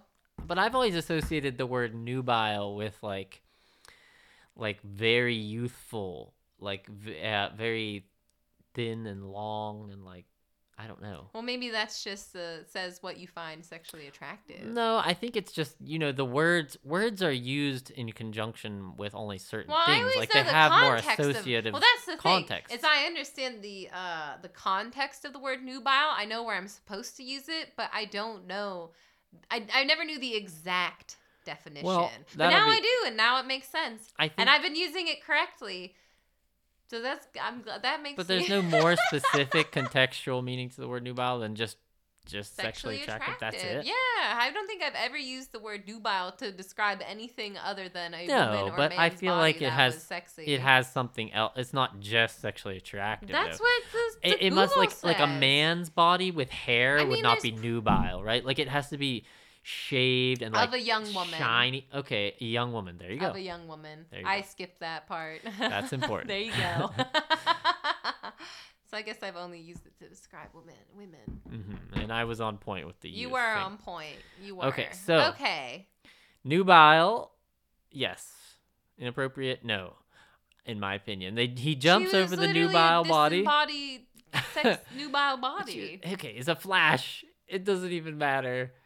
What's important is what happens next because the dog jumps in and then we're treated to a shot which is it really a guy wearing a giant dog head and pretending to paddle or was it actually Beethoven? Well, one of the things they used a fake dog, but they also had a dog suit. So there was also a man. It could either be the dog puppet or the man in the dog suit. So, Like for example, I read, giving this an asterisk because I didn't go check my resources. Asterisk. I read that during the scene where the one man hits Beethoven, that was the man in the dog suit. oh no. But that makes me feel Subjected better what? because I don't want to think of I don't want anybody to hit a real dog. At least they're paying that guy. Yeah, of course. He knew what he signed up for. Exactly, Or did he? exactly. He's just like I don't know. He was the guy holding that thing, the fluffy thing. The head. What is that called? Oh, the boom mic. Yeah, or whatever. Is that what it's called? I don't know. Anyways, the point The is grip. I The don't key- know what he the was point the key is. grip, and they're What are like, we- "Hey, put this fucking dog outfit on. The guy's gonna smash you." It was probably a stunt man. Let's be real. A It was stunt probably dog, a stunt man dog, dog. stunt man dog. Stunt dog man. So you get a stunt dog man in this scene, and it looks really fucking creepy if you look at it. If you, I think what they were hoping is that people would focus on the girl, right? Because she's the one in danger. But if you watch Beethoven, it gets real weird. It really does. But it matches the tone of the movie. Yeah, check that scene out. Check that scene out. It's fucking bizarre. That's a good bizarre. Memorable one. It's bizarre. So yeah, basically everything's fine, but it's just the stress with the family and the dad and the business and all that. And then you get this flash to just a hard cut to a gun, a case opening, and there's a gun. Oh yeah. And these giant rounds inside for the gun, and the guy's explaining to the vet, well, we've got this new ammunition, and it's for close range. They're like incendiary rounds that will explode. Oh, they're hollow points. They say that the tips of the bullets will explode on impact. Is that what he said? They're hollow points? No, I don't think they call them hollow points, but isn't that what a hollow point is? A hollow point is like it's made out of a less strong material or something, so that it'll shatter, like shrapnel. Yeah, not explode, but shatter. Yeah, and then cause more damage to the internal organs. Right, but I think these were said to like explode with like an explosive force, like they had gunpowder in them that would explode. Whatever. They were explosive bullets. Something. Exploding bullets. We don't really see them explode later, but he does shoot them and they just seem like normal bullets. But so that's probably why I don't remember it, because we don't actually see them get put to use, you know. We do. But what do they want to do? What do they want to do with the bullets? So the guy's like, yeah, we're putting out these new bullets and we need a test subject. And the vet's like, I see. Something to see the kind of damage it does. And the guy's like, they're making insinuations, and he's like, oh, well, I'll need a bigger dog. You're going to need a bigger dog for that. Like, that's going to cost you. And then he gives the guy even more money. I guess he had handed him a packet of money, and then he gives him even more money or something. This is when I started to kind of fall asleep a bit. My eyes were getting real heavy. So I tried to rewatch the end of the movie this morning. But yeah, so basically, you see this gun, and it's just so... It's so shocking because the movie has been, you know, weird, but relatively like family friendly. Yeah. And then this gun with bullets right on the screen. Right. And then they're talk talking about it. Testing the ammunition on dogs. Yeah. And they just, not just any dogs. They said they want big dogs. Well, yeah, because you have been wondering why the guy needs puppies. I need puppies. At the beginning, and then you get back to this guy. When they talk and you see that he's selling puppies for experimentation to anybody. The highest bidder can come along and buy a puppy to test on whatever they want. Yes. And they don't they don't just sell the puppies, they do the testing themselves. Right. So, it's so fucked. So it's the guy, so fucked up. He's like an evil scientist that only experiments on like puppies. Fucking who is that guy? Mengele. He's like the Mengele of puppies. Dogs. Yeah, exactly. Because he's all very cold and clinical about everything. You know, it's all business for him. Right. We've developed a new type of ammunition. It explodes on contact.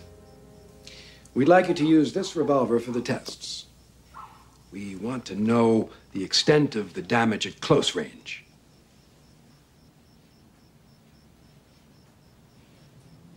You want to know how messy it is? I presume you can get dogs with big skulls for the tests. Newfoundlands, Great Danes, St. Bernards. Large dogs are difficult to come by.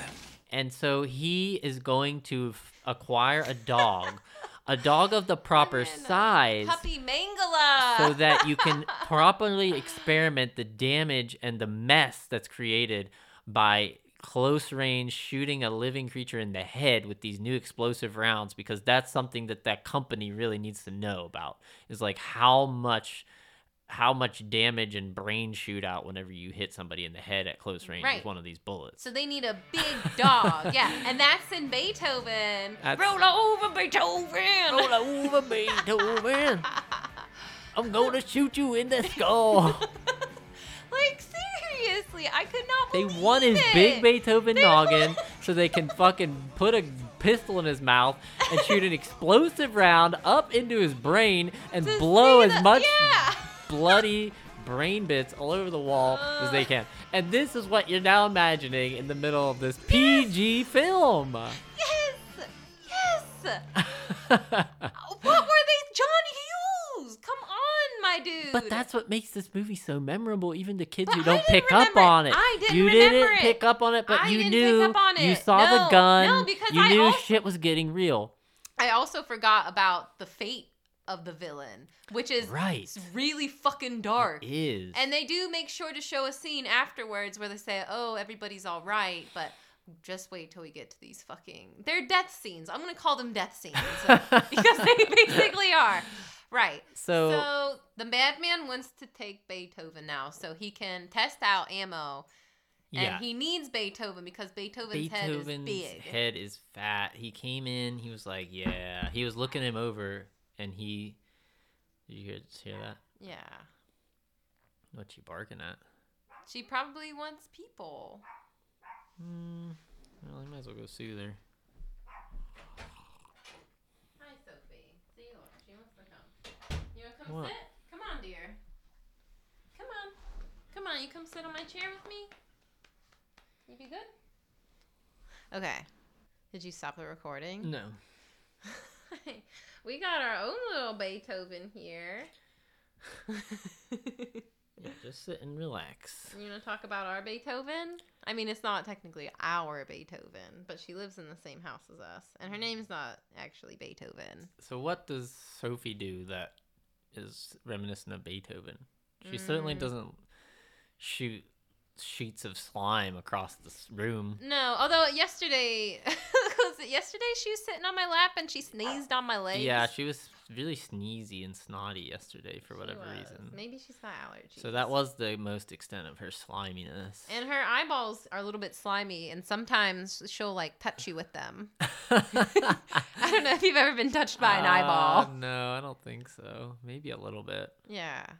And sometimes she's a little smelly. All right, let's talk about the bad man. The bad man tries and fails to get the dog. So the bad man is also a vet. Well, so which he is interesting. uses his position of power to basically trick dog owners into believing that their dogs are put down, or maybe they are put down, but really he's just testing his chemicals and his ammunition on them to get money from these sketchy corporations that want to test their shit out on dogs. It's really fucked up because not only is the dog dying in a much worse humane way, the dog didn't need to die in the first place, and now you have these people mourning the death of their dogs and they don't even know. It's just really tragic all around. They're actually, I guess this isn't, I read a story about these this company who said they would take dead bodies and send them to medical centers to be tested on, so you could donate your dead body to this company and your loved ones' dead bodies. And basically they were using them to test ammunitions. Gross. The dead bodies, yeah. Some man, I think, was talking about either his mother or his grandma and how he found out they were shooting there with guns, and it's it really happened. Yeah, I mean, if you want to believe that your loved one's corpse is going to be put to good use for the advancement of society, you don't want to believe that it's going towards ammunitions research and perfecting the destruction of further human life. Man suing body donation company after mother's corpse was being used for bomb testing. Bomb testing? Yeah, this is on CBS News by Caitlin O'Kane, August 1st, 2019. Yes, so you can go read about this situation. Well, that's the thing. Wouldn't it have been made a lot more sense for them to get a human corpse to do it on? But I guess there's a lot of... Hang on. Here, this very first paragraph just lays down the whole story. Ready? Okay. An Arizona man is suing a body donation company for selling his mother's body to the military for blast testing. Jim Stouffer believed his mother's body would be used for medical research. Instead, it was used to test bomb impact. I kind of giggled in that. I shouldn't have. This is actually, it's really fucked up. I just find it kind of amusing it's very similar to Beethoven. I'm sure that the plot to government Beethoven came around and was like, you get a lot of bodies. We just need a couple of them for our blast research. We got good government money for you. And it's like definitely for the advancement of the American way. And,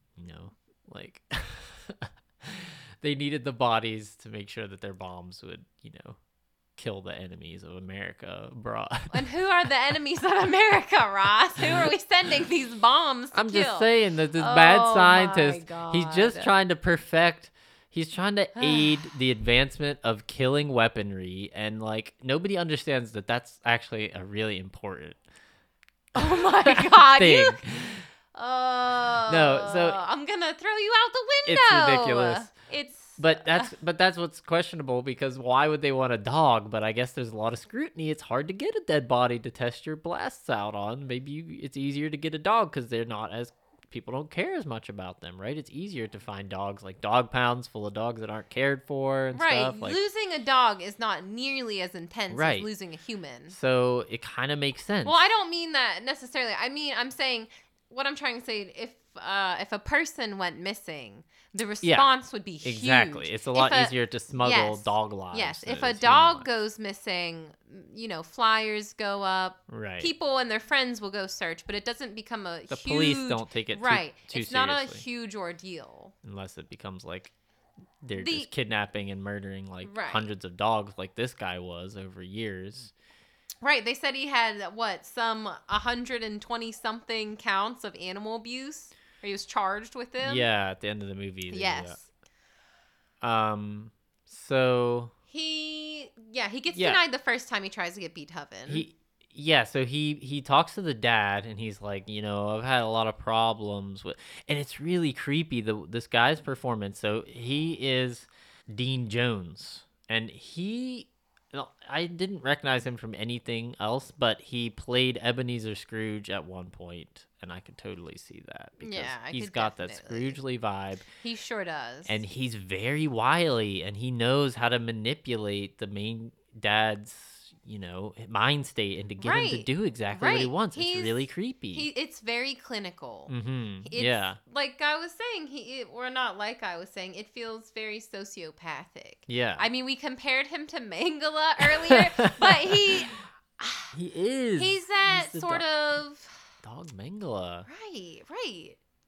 He's like the devil that kind of like talks you into it, Right. He's like, yeah, I'll get He rid of that plays dog. on your insecurities. He finds Right. your weaknesses and exploits them to take advantage of you. Exactly. So he saw that the kids were really into the dog, but the dad wasn't so much. So he's like, I need to talk to you alone. Oh, these dogs, I've had to put down like 5 of them in the past year. Yes. They're known for being violent, and once they bite, you can never be sure they won't bite Right, again. So right. if anything happens, And you have children. You have to think about your children. right. He really goes for the jugular with the dad. Mm-hmm. And the dad, he says no, but it really starts to make him think about Beethoven. And then Mm-hmm. So he's like, I swear, one move and Beethoven's out of here. yeah, right. So the kids suddenly, we see that, they actually do know how to take care of a dog. They feed Beethoven, they take him for a walk, they bathe him, they make breakfast for dad. Yeah, they're being extra kind. to Right. him. And then why does suddenly the vet arrives, the bad guy? So because they took him in, that was when he saw Beethoven's big fat head and was like, I'm going to shoot that with an explosive round. Jesus. So then he comes back. He's like, oh yeah, I check in with my dogs like a week after their rabies injection, but it's really just an excuse for him to come and set up the situation. Yes. So he gets left alone with Beethoven. He squirts some like ketchup all over his arm and on Beethoven's mouth, and then starts smacking Beethoven. Right. And if the child a sees man it, inside of a dog suit, really. Yes. The 5-year-old, she sees it. She starts freaking out. Yeah, Beethoven kind of jumps on him. Beethoven doesn't start, ripping his face off, but he gets goaded into it, and then the guy can make it out like he got wounded by Beethoven. Yes, and that's exactly what he does. He frames Beethoven. He tells the family, I can't believe your dog did this. The dad starts to call 911, but the man says, no, I'll take care of this. We don't want to get them involved. Right. And they leave the family, but the dad follows him to his car, so it's just them now. And the guy threatens him and says, It's like, I'm going to sue you if we don't put that dog down. Right. You're going to bring that dog to be put down, or I'm going to press charges. And you wouldn't want that to happen to you and your family. Right. So now the dad... And the little daughter denies it to everyone whenever the man initially says. She says, Right. no, he hit Beethoven. I saw him. He's a liar. Yeah. But the guy, he can't imagine, trying to go against the authority in this situation. He's so eager to just trust everyone. Right. And the wife has a conversation with him where, like, you should stop listening to the guy we met twice and start listening to our child. And so they all go back to the vets to try to get Beethoven back. Yes. And that's when they bust in. He's like, oh, I already destroyed the dog. He's talking about destroying. Yeah, that was really in front of the kids.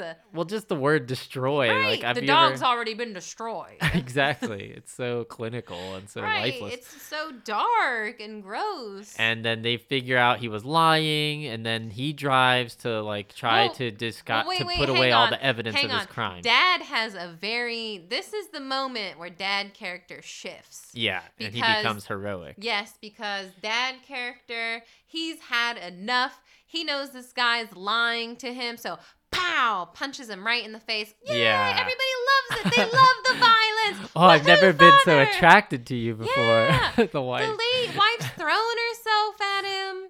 The children are like, cool, Dad. Yeah, it's so funny because he's finally become something that the family can get behind because he's violent and to try to save Beethoven. Right. They never appreciated anything he did before. Right. But I'm sure to them, from their perspective, it's Dad's finally standing up for us. They're standing up for Beethoven. They love it. They love the violence. Yes. And so he punches him, and then violence in the name of Beethoven. That's cool, kids. Whoa! Dad! Honey. That was amazing. Dad, you were awesome. You were really cool. Really, hon, I never found you more attractive. Thanks. I may need an X-ray.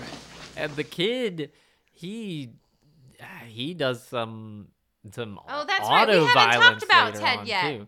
There's the middle child, Ted, and he's a bit of a small, traditionally nerdy boy. You know? So he has glasses. Yeah, Beethoven saves him from the bullies who are just these shitty that's kids. Their moment of bonding. And these kids, I was wondering, why the bullies are bullying him, and they dump milk on his sandwich instead of just taking the sandwich, which I thought was weird. I don't know why you're so hung up with because that. Because a bully would not dump milk on a perfectly good sandwich. Kids love to destroy things. But why? They love to eat. They love to eat too, but some kids value destruction more. Why? You ask me why the bully does it? He needs no reason why. He simply seeks to spread chaos. Don't forget to wash it down with a big glass of milk.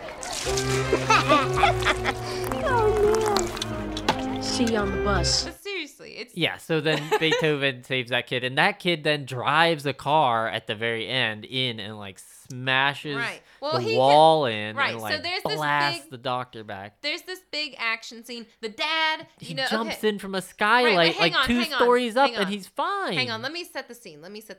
Okay. Because the family, after they don't get the dog, they go in their car, and the bad man, gets in his car and goes to the warehouse where the puppies are being kept. So the family follows him. So he goes into the warehouse, him and his henchmen, Oliver, whatever, and the Tooch.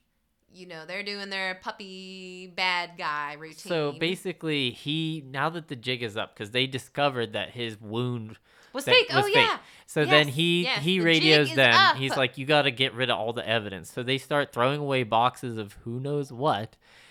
Are they dog corpses?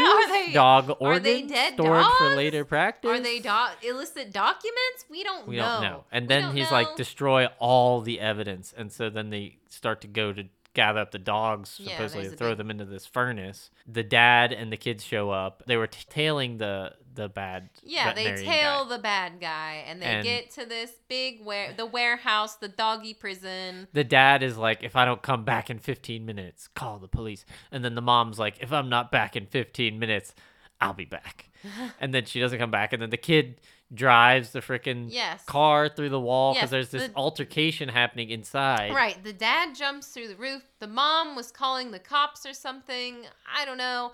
Beethoven is attacking the guys too. It's chaos. The kid decides, all right, my parents they can't handle this shit. I'm gonna drive this car. He drives it into the building, and what happens? The chaos from that.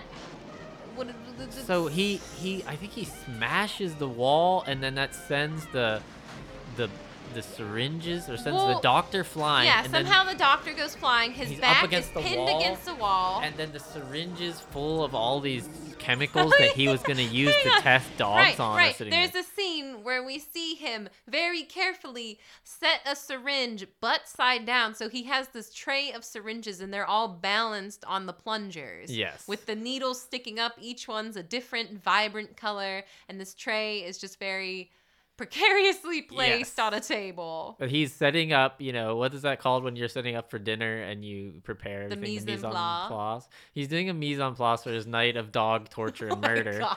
And that's when this all happens, because he's really excited about all the... He loves it! And this is the first time, because he needs puppies, right? This is the first time he's gone for a big dog, and that excites him. He gets to do brain splatter research on a big dog's and he found a dog with a good noggin. That's gonna be fun. So he's really stoked on this, and the guy just has to come and ruin his great night of dog murder science. Dog murder science. Before you destroy the dogs, bring me the Saint Bernard for the ammo test. Okay. And bring me a little one for this chemical test. Sure. I know just the one. Hurry up.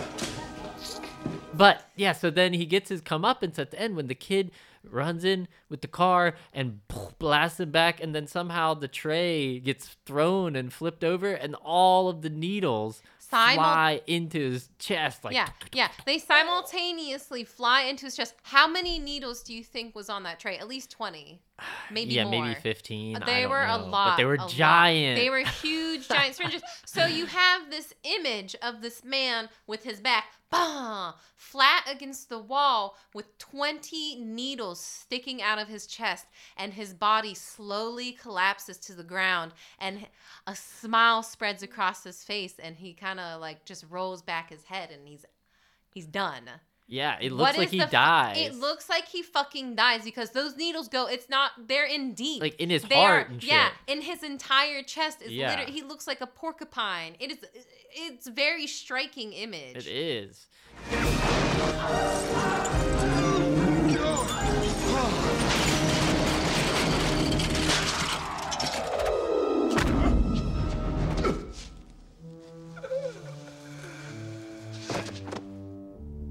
Cool. And then the family's just there, celebrating, I beat him up. Did you see? I jumped down and I beat him. And our kid, where's our kid? How's our kid get the car? Shit. Whoa, that was awesome, blood. But then we get to see the other villains' fates, because we're treated to a bonus chase of the villains, the Tooch, Ollie boy. They're running through the streets. The dogs are chasing them. They're knocking over cabbages. They're ducking under boxes.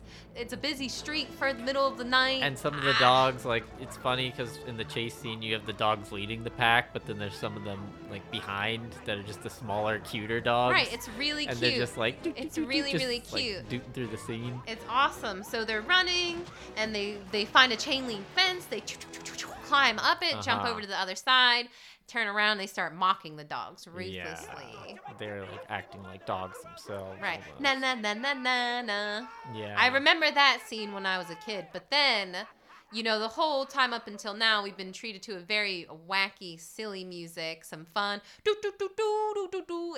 I see the Super Mario movie, just very cheerful music for these men being chased by a pack of wild dogs. But then they suddenly play the appropriate music. So was this a callback? Because they're climbing over a fence and over barbed wire at the top to get into a junkyard. And the woman at the beginning who tried to get Beethoven wanted a mean dog for her junkyard. But she asked for pit bulls. But then what comes out are Dobermans. Yeah. So why... I feel like that was a missed callback, or maybe maybe she should have said Dobermans. I don't know. Maybe, but maybe Was it a John callback? John Hughes, is that his name? Maybe John Hughes just like has this vision of junkyard dogs. Maybe he watched Stand By Me and really liked the junkyard dogs or something. I don't know the junkyard. I've never Anyways, seen Stand the By Me. point is everything gets very seriously very quickly as the men turn around, and there are 4 very big Doberman, and the way they're shot, they look really pissed off. They Dobermans look are fucking scary. terrifying. Yes, If I had to yes. rate like a number 1 terrifying dog, I might say Dobermans are the scariest. I don't know if I'd say Doberman, but these Doberman in this moment, they are out for fucking blood, and that is exactly how the scene is played. Yeah. And it fades to black. You We know, don't the actually camera see like them. moves up on the goons Right, like and trapped they're against like, the fence. They're like, "Ah!" Yeah. But the Dobermans again, attack them. They're gonna get seriously fucked up. Another death scene. Yeah, Another it's a death death scene. scene. It's a fucking death scene. It's really dark because you know what the fucking implication is. Dogs have big dogs have Yeah. big teeth. They can maul And those people. dogs were riled up because They there was were a whole pack of dogs Yeah. out there barking, Yeah, they and then could these sense guys were it. acting a fool. So they, Right. They knew they were dog murderers. the idea is they picked up and they got Fucking- dog justice on these Yeah, guys. absolutely, absolutely. And it's it's presented as a good thing that these Right. men are getting ripped to shreds by dogs, but it was one of those moments where I just felt a bit anxious because of the Right, implication. Exactly. Oh my gosh. Implications are very strong. Yeah, very strong. But then, of course, like I said earlier, you get a scene where the family's all watching the TV the next day, and they're heroes, and they interview them a little bit, and then we cut to some video, or maybe this was before. We see the bad guys, and they're really fucked up. They're in casts and bandages and shit, but they're all okay, and they're all going to prison. Yeah. It's like the scene at the end of Made in Manhattan where you get the the splashes of the magazine covers. Yes, the everything was okay montage. Mm-hmm. All the little wrinkles got smoothed out behind the scenes. You don't Right. have to worry about how it happened. Just it's fine. Everything's good, happy. And then the final scene is his house is now completely taken over by dogs. Yes, they're laying in bed, and it's one of those scenes where it's kind of a gotcha scene because they all go to bed, they all say goodnight, then the parents get in the bed with Beethoven, and it's a real close-up shot where we can only see the parents and Beethoven, and then they slowly zoom out, and we see that they now have all the dogs that the men had. Because, there was a scene earlier where they just released all the dogs. They say, you're free now. Yeah. You're free. They just let all the cages open, and all the dogs start running around. And Well, that's when they chase after the why? guys. That's when they chase yeah. after the guys. Oh, yeah, that's right. Oh, But then I guess they Okay. collected them Like- all, or a lot of them, right. back Or the up. dogs. I think as we learned, the dogs are sort They of just follow like, Beethoven, I dogs guess? are number 2, maybe number 1 on this planet. They actually Yeah. are the smartest species. They Humans could are number be. 2. Dogs only get into situations because they want to, or they get kidnapped. Right. Yeah, the Beethoven universe is different. It's got kinda different dog. rules and laws. It does. Yeah. All right, so is it time? Take it to the streets. Boop, boop, boop, boop, boop. Is Beethoven good or bad? It's fucking bad. It's a bad movie. I was entertained, but it's just bad. The morals they totally just miss the mark on everything. There's some weird shit. There's some bestiality. Oh shit! That was the last straw. When Beethoven played with the dad's sexuality. Yeah, that was really a step fucked too up. far. That was a really fucked up. violation. That was a fucking trauma for the dad. That was a really trauma. bad. We didn't even talk about We didn't even that. fucking We're talk about- not gonna Hang talk on. about it anymore. Hang on. You're Can- gonna have to go watch that. Oh, baby. Oh, baby. It's not even Saturday night. Oh, Alice, you drive me crazy. Oh, is Daddy's little girl been naughty tonight? George? Who are you talking to? So I'm Ross, I'm Kelsey. and this is 2-Person Movie Club. Woohoo! Is it good? Is it bad? 2-Person Movie Club. Do do do do do do. Woo woo We woo. realized we never sang that, so we're singing it now. Yeah, we're singing it now. We gotta go to the Is streets. it good? Is it bad? Oh, That's the okay. question. So we Well, never I- sang the song. Now we have to answer the question. I think it's bad. You think it's bad, and I can see what you're saying. It's a product of tonally, its time. It's anxious. It's tonally anxious, but also very confused. It's a kid's movie, but there's adult jokes in them, but the jokes are so... They're not and the landing. themes and the conflict, they're just so... They're so far from anything that I would want to see that all I can do is just stare with my mouth agape in disbelief. But there's also something going on with this movie. You know, it was really popular. really $147 popular. million It's pretty worldwide. well made. Like, you know, it has some good character and like some serious drama going on, like some gripping stuff. Like, What was gripping? What gripped you, Ross? Please tell me. What gripped you about Beethoven? the horror of Dog Mengele. Like, it's a movie about Dog Mengele, and that gripped me a little bit. I didn't know what was going to happen there. But at the same time, yeah, it's really anxious and kind of hard to watch now. And I think that it's a decent movie, but for the sake of wanting to hear what people who give this a 10 out of 10 say, I'm going to say it's bad. Okay. So we're in agreement. Okay. Maybe we can do one from each because you don't seem sure. No, I feel I'm pretty very sure. I feel very confident that this is a bad movie. You know, in my opinion. I like the duality of just, is it good? Is it bad? There's no other choices. We can put modifiers on good or bad, but I think I'm putting it in the bad category. Yeah, because it's disturbing in a lot of ways, and it stimulated me in that it, you know, had all these weird things going on, but there was nothing meaningful about it. It was amusing for me because I like to analyze movies and think about why would they do that, and there's so many that whole movie is just a sequence of moments where you say, why would they do that? But the whole thing ends up being something pretty crazy. And yeah, it's a wild ride. Yeah. Who would ever? I knew we were in for something special when the very first line of the movie is Dog Mengele. I need puppies. I knew it was going to be a weird one, but I just didn't know the depths that we were about to be taken. Yes. So let's see the people. I want to know what people think who think so this is it's good. bad. So yeah, I think the it's other bad. side of the street thinks it's good. Let's hear a shout from the other side of the street. Who's putting 10 out of 10 stars on Beethoven? Okay. So this one, I liked this. I liked this review.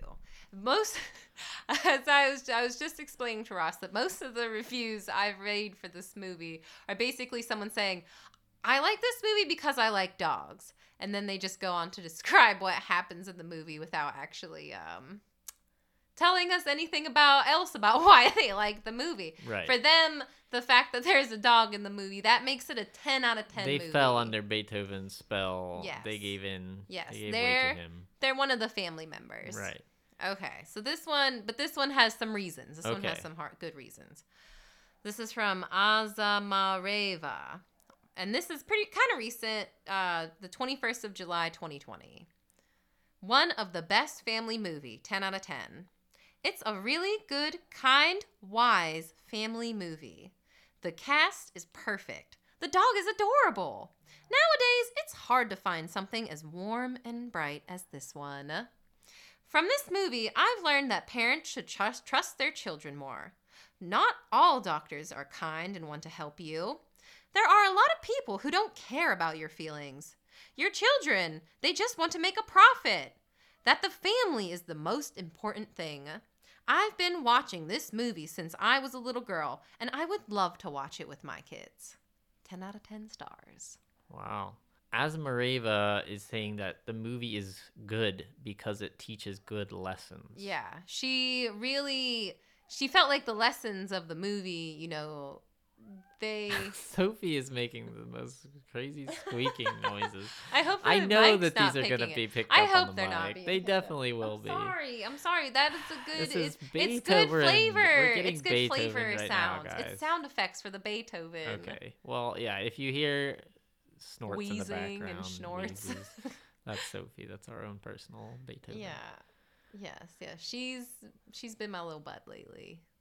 Your little butt. My little butt? My little bud. But she does spend a lot of time sitting well, she's at my your butt right yeah, now. she is. And she could be described as your butt because she always follows you around. She does. Just like your real butt. Okay. Okay. So anyway, she's saying that it teaches good lessons. Right. Don't just because somebody's a doctor doesn't mean you should just trust them. Right. And that some people are just trying to profit off of you and don't have your best intentions in mind. Right. And also, what was the first one? Oh yeah, parents should trust their children more. I agree with this person is that there were some good lessons in there.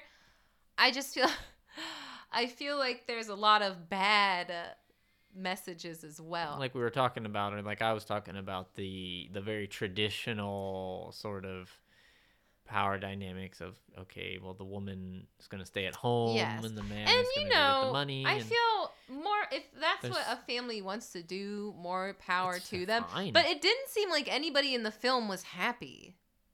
No. Clearly the dad was having some issues, and everybody else in the family was fine to say, no, Dad, there's nothing wrong with you. We're all happy. Why can't you just be happy? Well, it's clear that the dad was struggling. Yeah.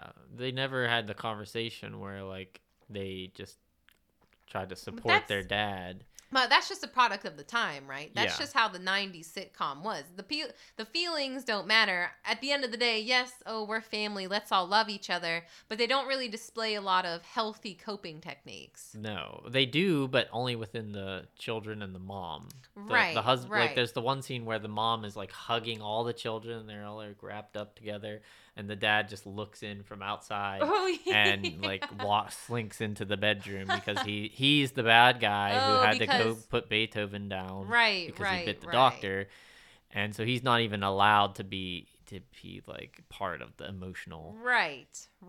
He's the bad guy. Yeah.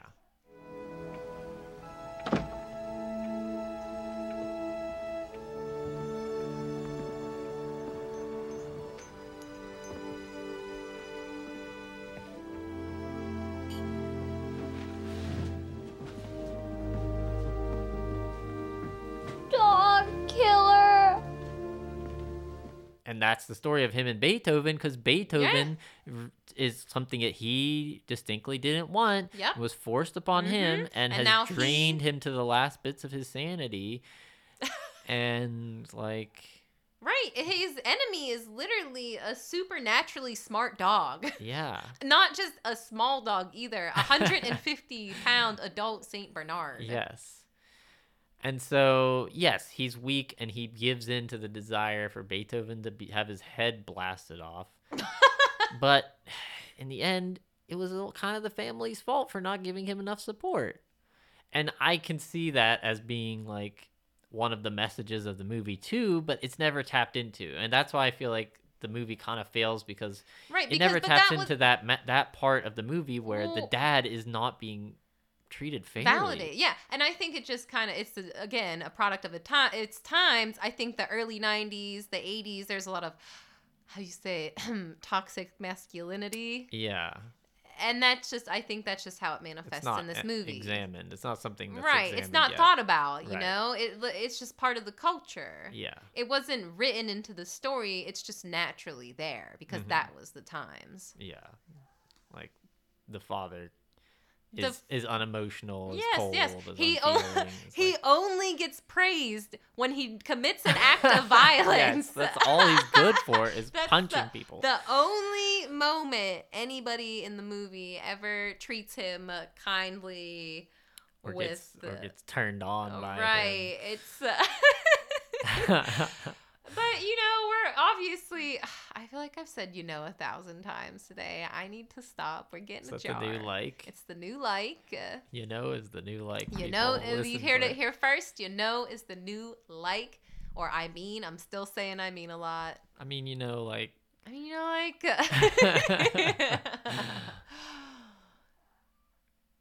Toxic masculinity. The dad. Yes, I hear Sophie. the schnorts and the squeaks. All right, so I honestly, Azamoravia, I agree.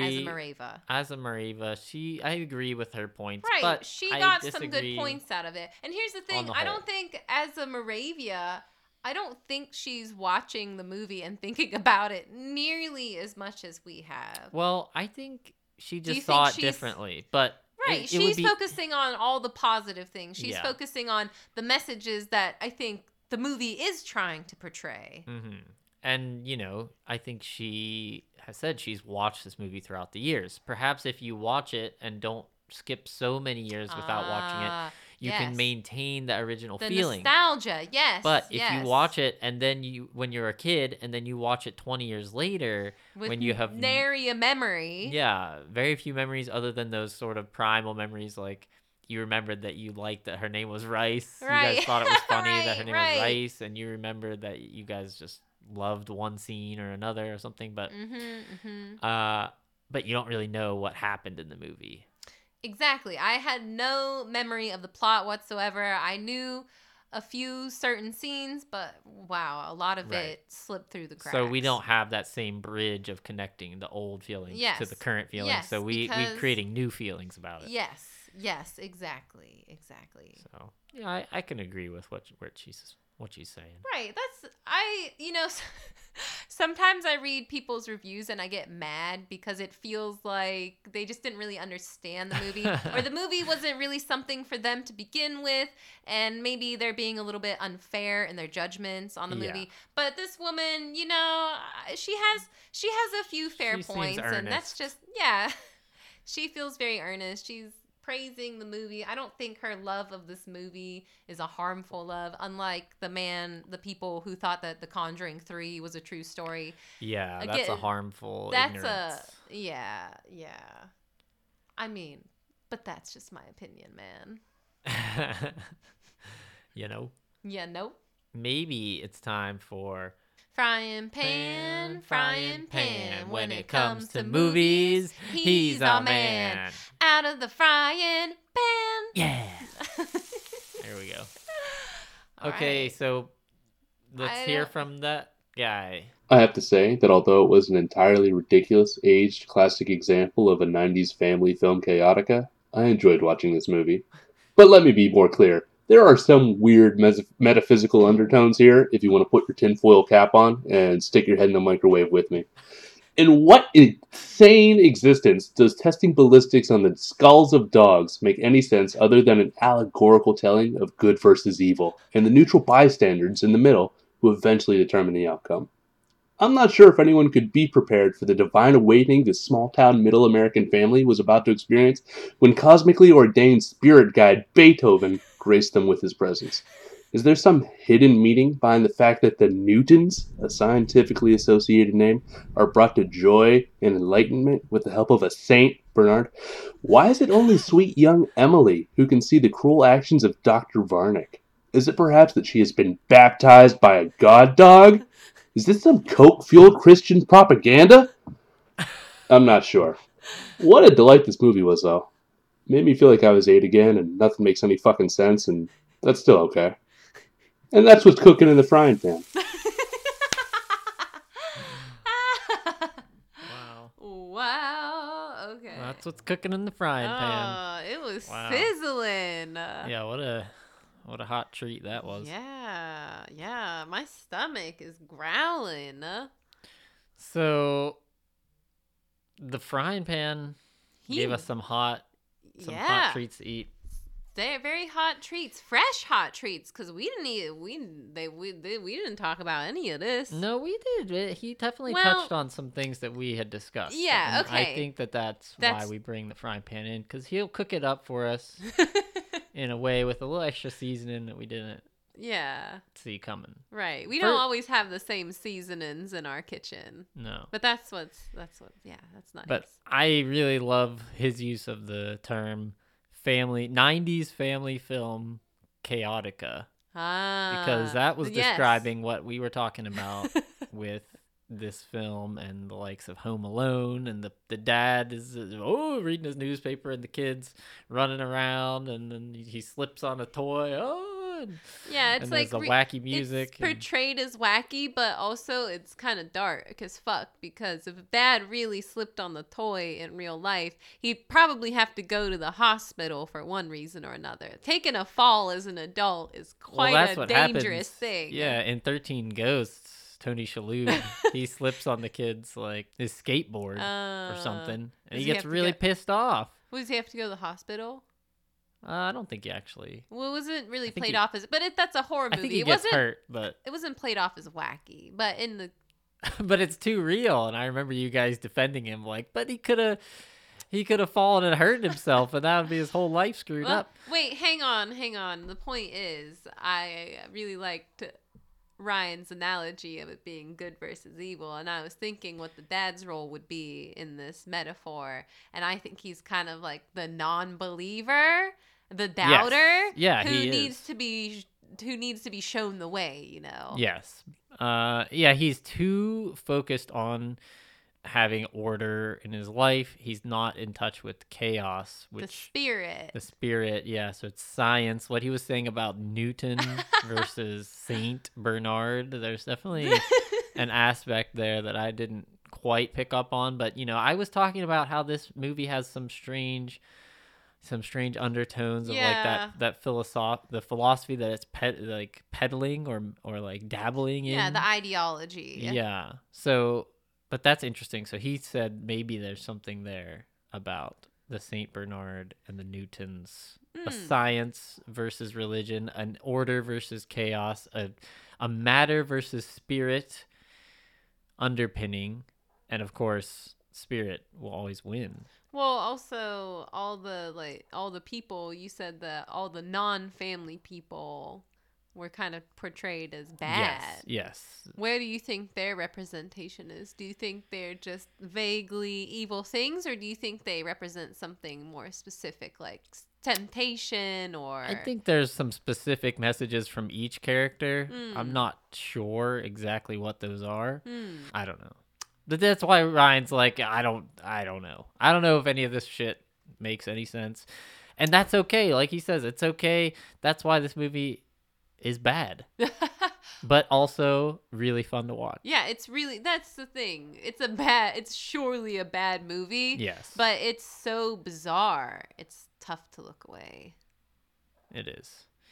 But you can't look away from the science behind wanting to use explosive rounds to test them out on a dog's skull. I'll never get over that. Because I disagree with Ryan on this. I think it just makes perfect sense. It's a nice, meaty target for your ballistics test. God.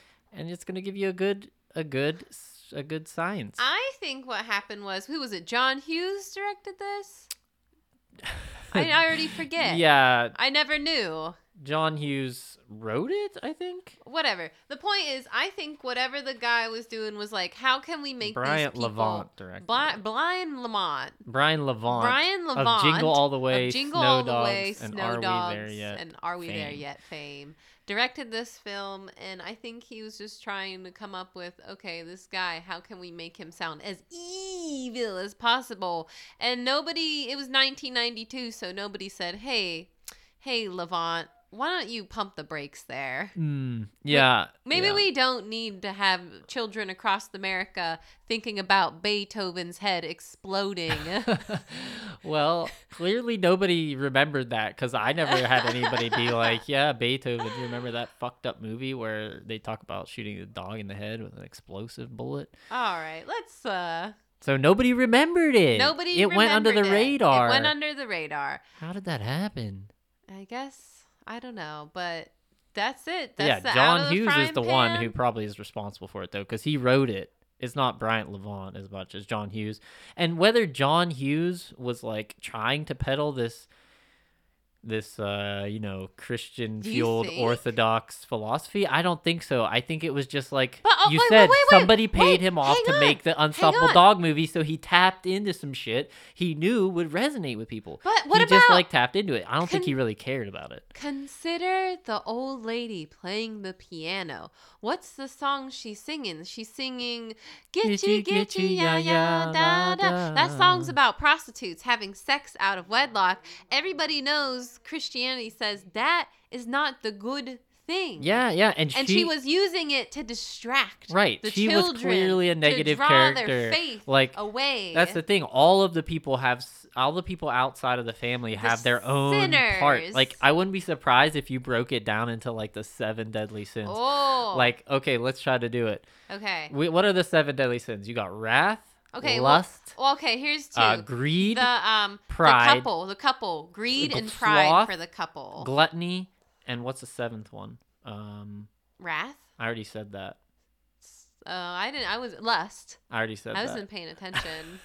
Envy. Envy. That's the one I didn't say. Got him. I only 7. Who are the 7 deadly sins? Okay. Okay. So what's the evilest one? The old lady is sloth for sure. The old lady's sloth. I feel like she might be lust. Lust. Well, yeah, she sings to get you. No, pride is definitely the couple because they have a big. Well, business. I think each one of them might be a different one. One might be greed, one might be pride. Yeah, one might be greed, one might be... I would say that the woman is greed, the man is pride. Okay. I would say the old lady... is lust. I think so. She has some weird sexual vibes, and she, like, brushes herself up with makeup. You know who is, pride... Not pride. But that could be envy as well. Who? Who are the other characters? So there's the 2 goons. The Tooch? Yeah. Tunchi and what's his name? Oliver Platt. Yeah. So what are they? Wrath.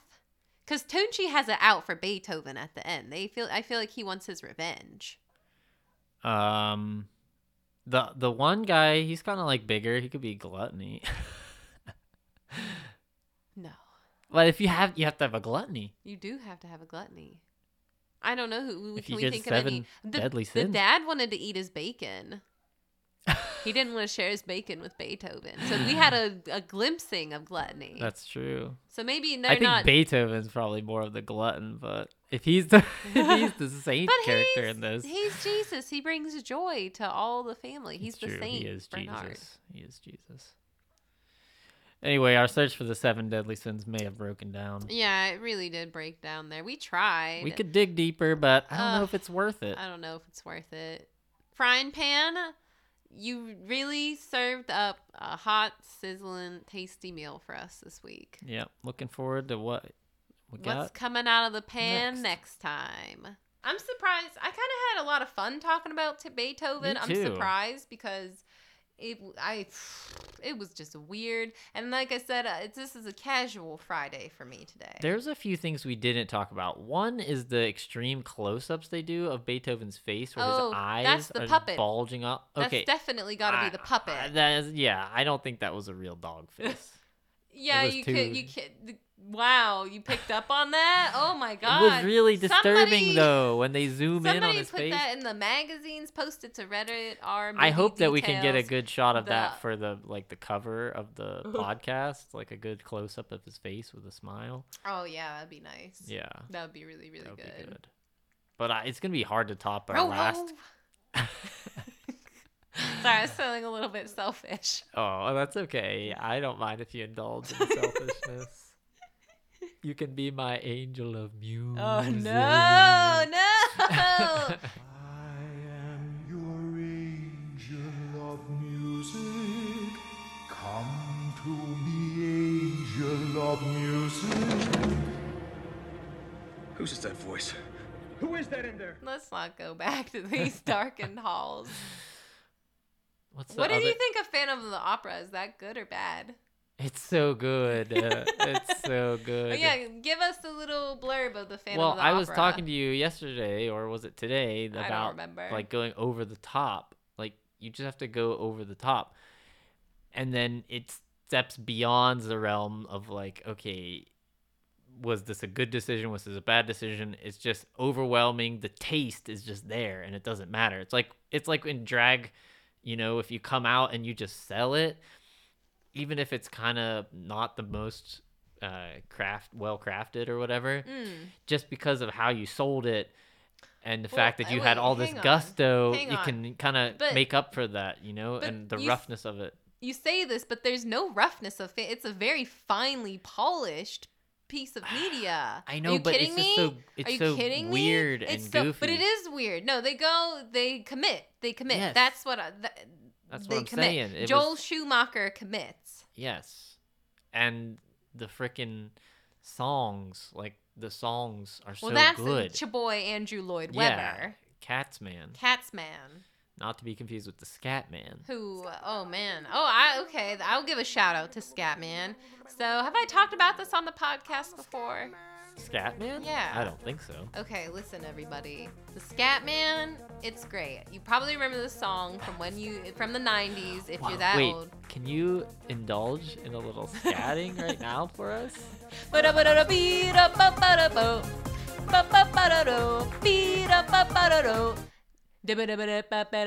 Okay, so surely you've heard the Scatman. And when I was a kid, I liked this song, but I never really was into the song. But now that I'm an adult, I'm really into it. And there's actually a story behind the Scatman song. And if you listen to the song, you can kind of hear the story. And essentially, when the Scatman was younger, he was a very bad stutterer. Mm-hmm. And through scat, he overcame his stutter so much to the point that he wrote the song Scatman. And if you listen to the lyrics of Scatman, you can hear some really inspirational messages, such as, okay, let me read some very meaningful Scatman lyrics to you. Don't read them. You gotta rap. No, I'm gonna read them. Ready? Skibby dibby dib yo dad dub dub. Skibby dib yo dub dub. Alright. But wait, everyone stutters one way or the other, so check out my message to you. As a matter of fact, I don't let nothing hold you back. If the Scatman can do it, Wait, so hang can on, you. you're I'm going the too fast. So Scatman. basically what he's saying What do you mean I'm going too fast? That was the cadence of the song. Yeah, I know, but you can't really hear what he's saying. That's the point of Well, reading you have the to lyrics. deliver it the Yeah, Scatman way. but you gotta Because deliver it's the gotta message. be like a Listen, stutter. That's no, the listen, point. it doesn't have to be. So basically, he says everybody stutters one way or the other. That means everybody has some kind of flaw to them. right. Everybody has something they're struggling to overcome. So he says, so check out my message to you. As a matter of fact, I don't let nothing hold you back. If the Scatman can do it, so can you. I'm the Scatman. I'm the Scatman. Everybody's saying the Scatman stutters but doesn't ever stutter when he sings. But what you don't know, I'm going to tell you right now that the stutter and the scat is the same thing. Yo, I'm the Scatman. But then he has another really, really good line later. You know, this whole song is about you need to overcome it. But then at one of the ends of one of the things, he says, things you call dead haven't had the chance to be born. Yeah, while you're still sleeping, the saints are still weeping, because things you call dead haven't yet had the chance to be born. I'm the Scatman. So he's like, that's like a He's star calling child. you out. He's calling you out. He's saying, listen, I understand. You have challenges in your life. We all have challenges. I used to stutter, but now listen to me. I took that stutter. Now I'm singing the Scatman. I am the Scatman. Where's the Scatman? I'm the Scatman. I'm the Scatman. But then he goes on to say, if Scatman can do it, so can you. Like, wow. Thank you, Scatman. He believes in you. I hear you all ask out the meaning of scat. Well, I'm the professor, and all I can tell you is while you're still sleeping, the saints are still weeping. Those things you call dead haven't yet had the chance to be born. I'm the Scatman. Scatman somehow came from the Catsman. Okay, so we were talking about Andrew Lloyd Webber. We were talking about the Phantom of the Opera. So what did you think of Phantom of the Opera? Do you I love Phantom of the Opera. Yeah. I love it. I saw it in theaters when I was in high school. Mm-hmm. I didn't remember that there was so much about the angel of music and that the angel of music.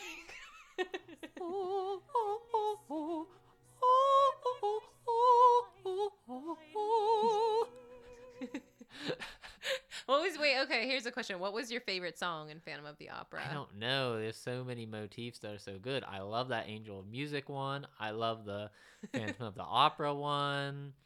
I also love that other one. What about Masquerade? Painted faces on parade. Masquerade. I like it when it comes back, but they're doing it in a somber, sad one, and he's like singing it, but he's What like is breaking that? down in tears. Oh, I think it's at the very, end. very end. That after one hits you in the fields. Yeah, he's looking at his little toy monkey. He's like, Masquerade. Right, yeah, he's like just devolved back into a weeping child. Yeah. Masquerade. Exactly. That one hit me.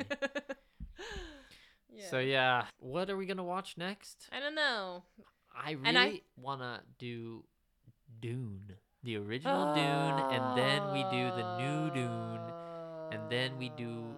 Then we so have like the same as hard. we did with Mortal There's Kombat. so much to overcome with Dune. But the world needs to know: is the original better or is the new one better? The That's original true. one Can kind we of do sucked, a double? but Can we just do it all in one episode? in one episode. Because there's really like the first Double one. It's feature so. episode? It's just if we there's gonna be so much to talk about. Let's just cut it all down. I think into it's so much a to battle. talk about. You have to I do think two. we should do I think we should do a single Battle episode. It'll be a battle episode. So we'll go by different We'll different list criteria. the pros and cons of each movie. Well, right? maybe we'll do we criteria. Can, like we can, characters, direction, like story, we'll score atmosphere. them. We'll score them, and then we'll just do a battle of the bands. Battle of the Dunes. Battle of the Dunes. I'm down for a battle of the Fuck Dunes. yeah, that's great. Cool. When we does the new Dune streamlined come it. out, though? October 22nd, I think. Okay. All right. So maybe you can expect a battle of the Dunes.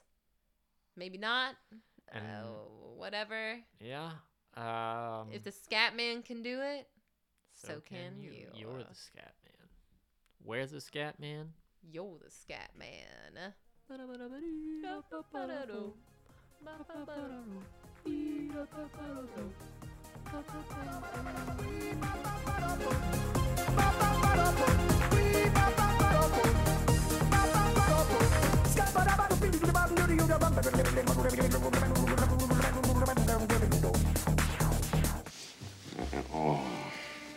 Oh, baby.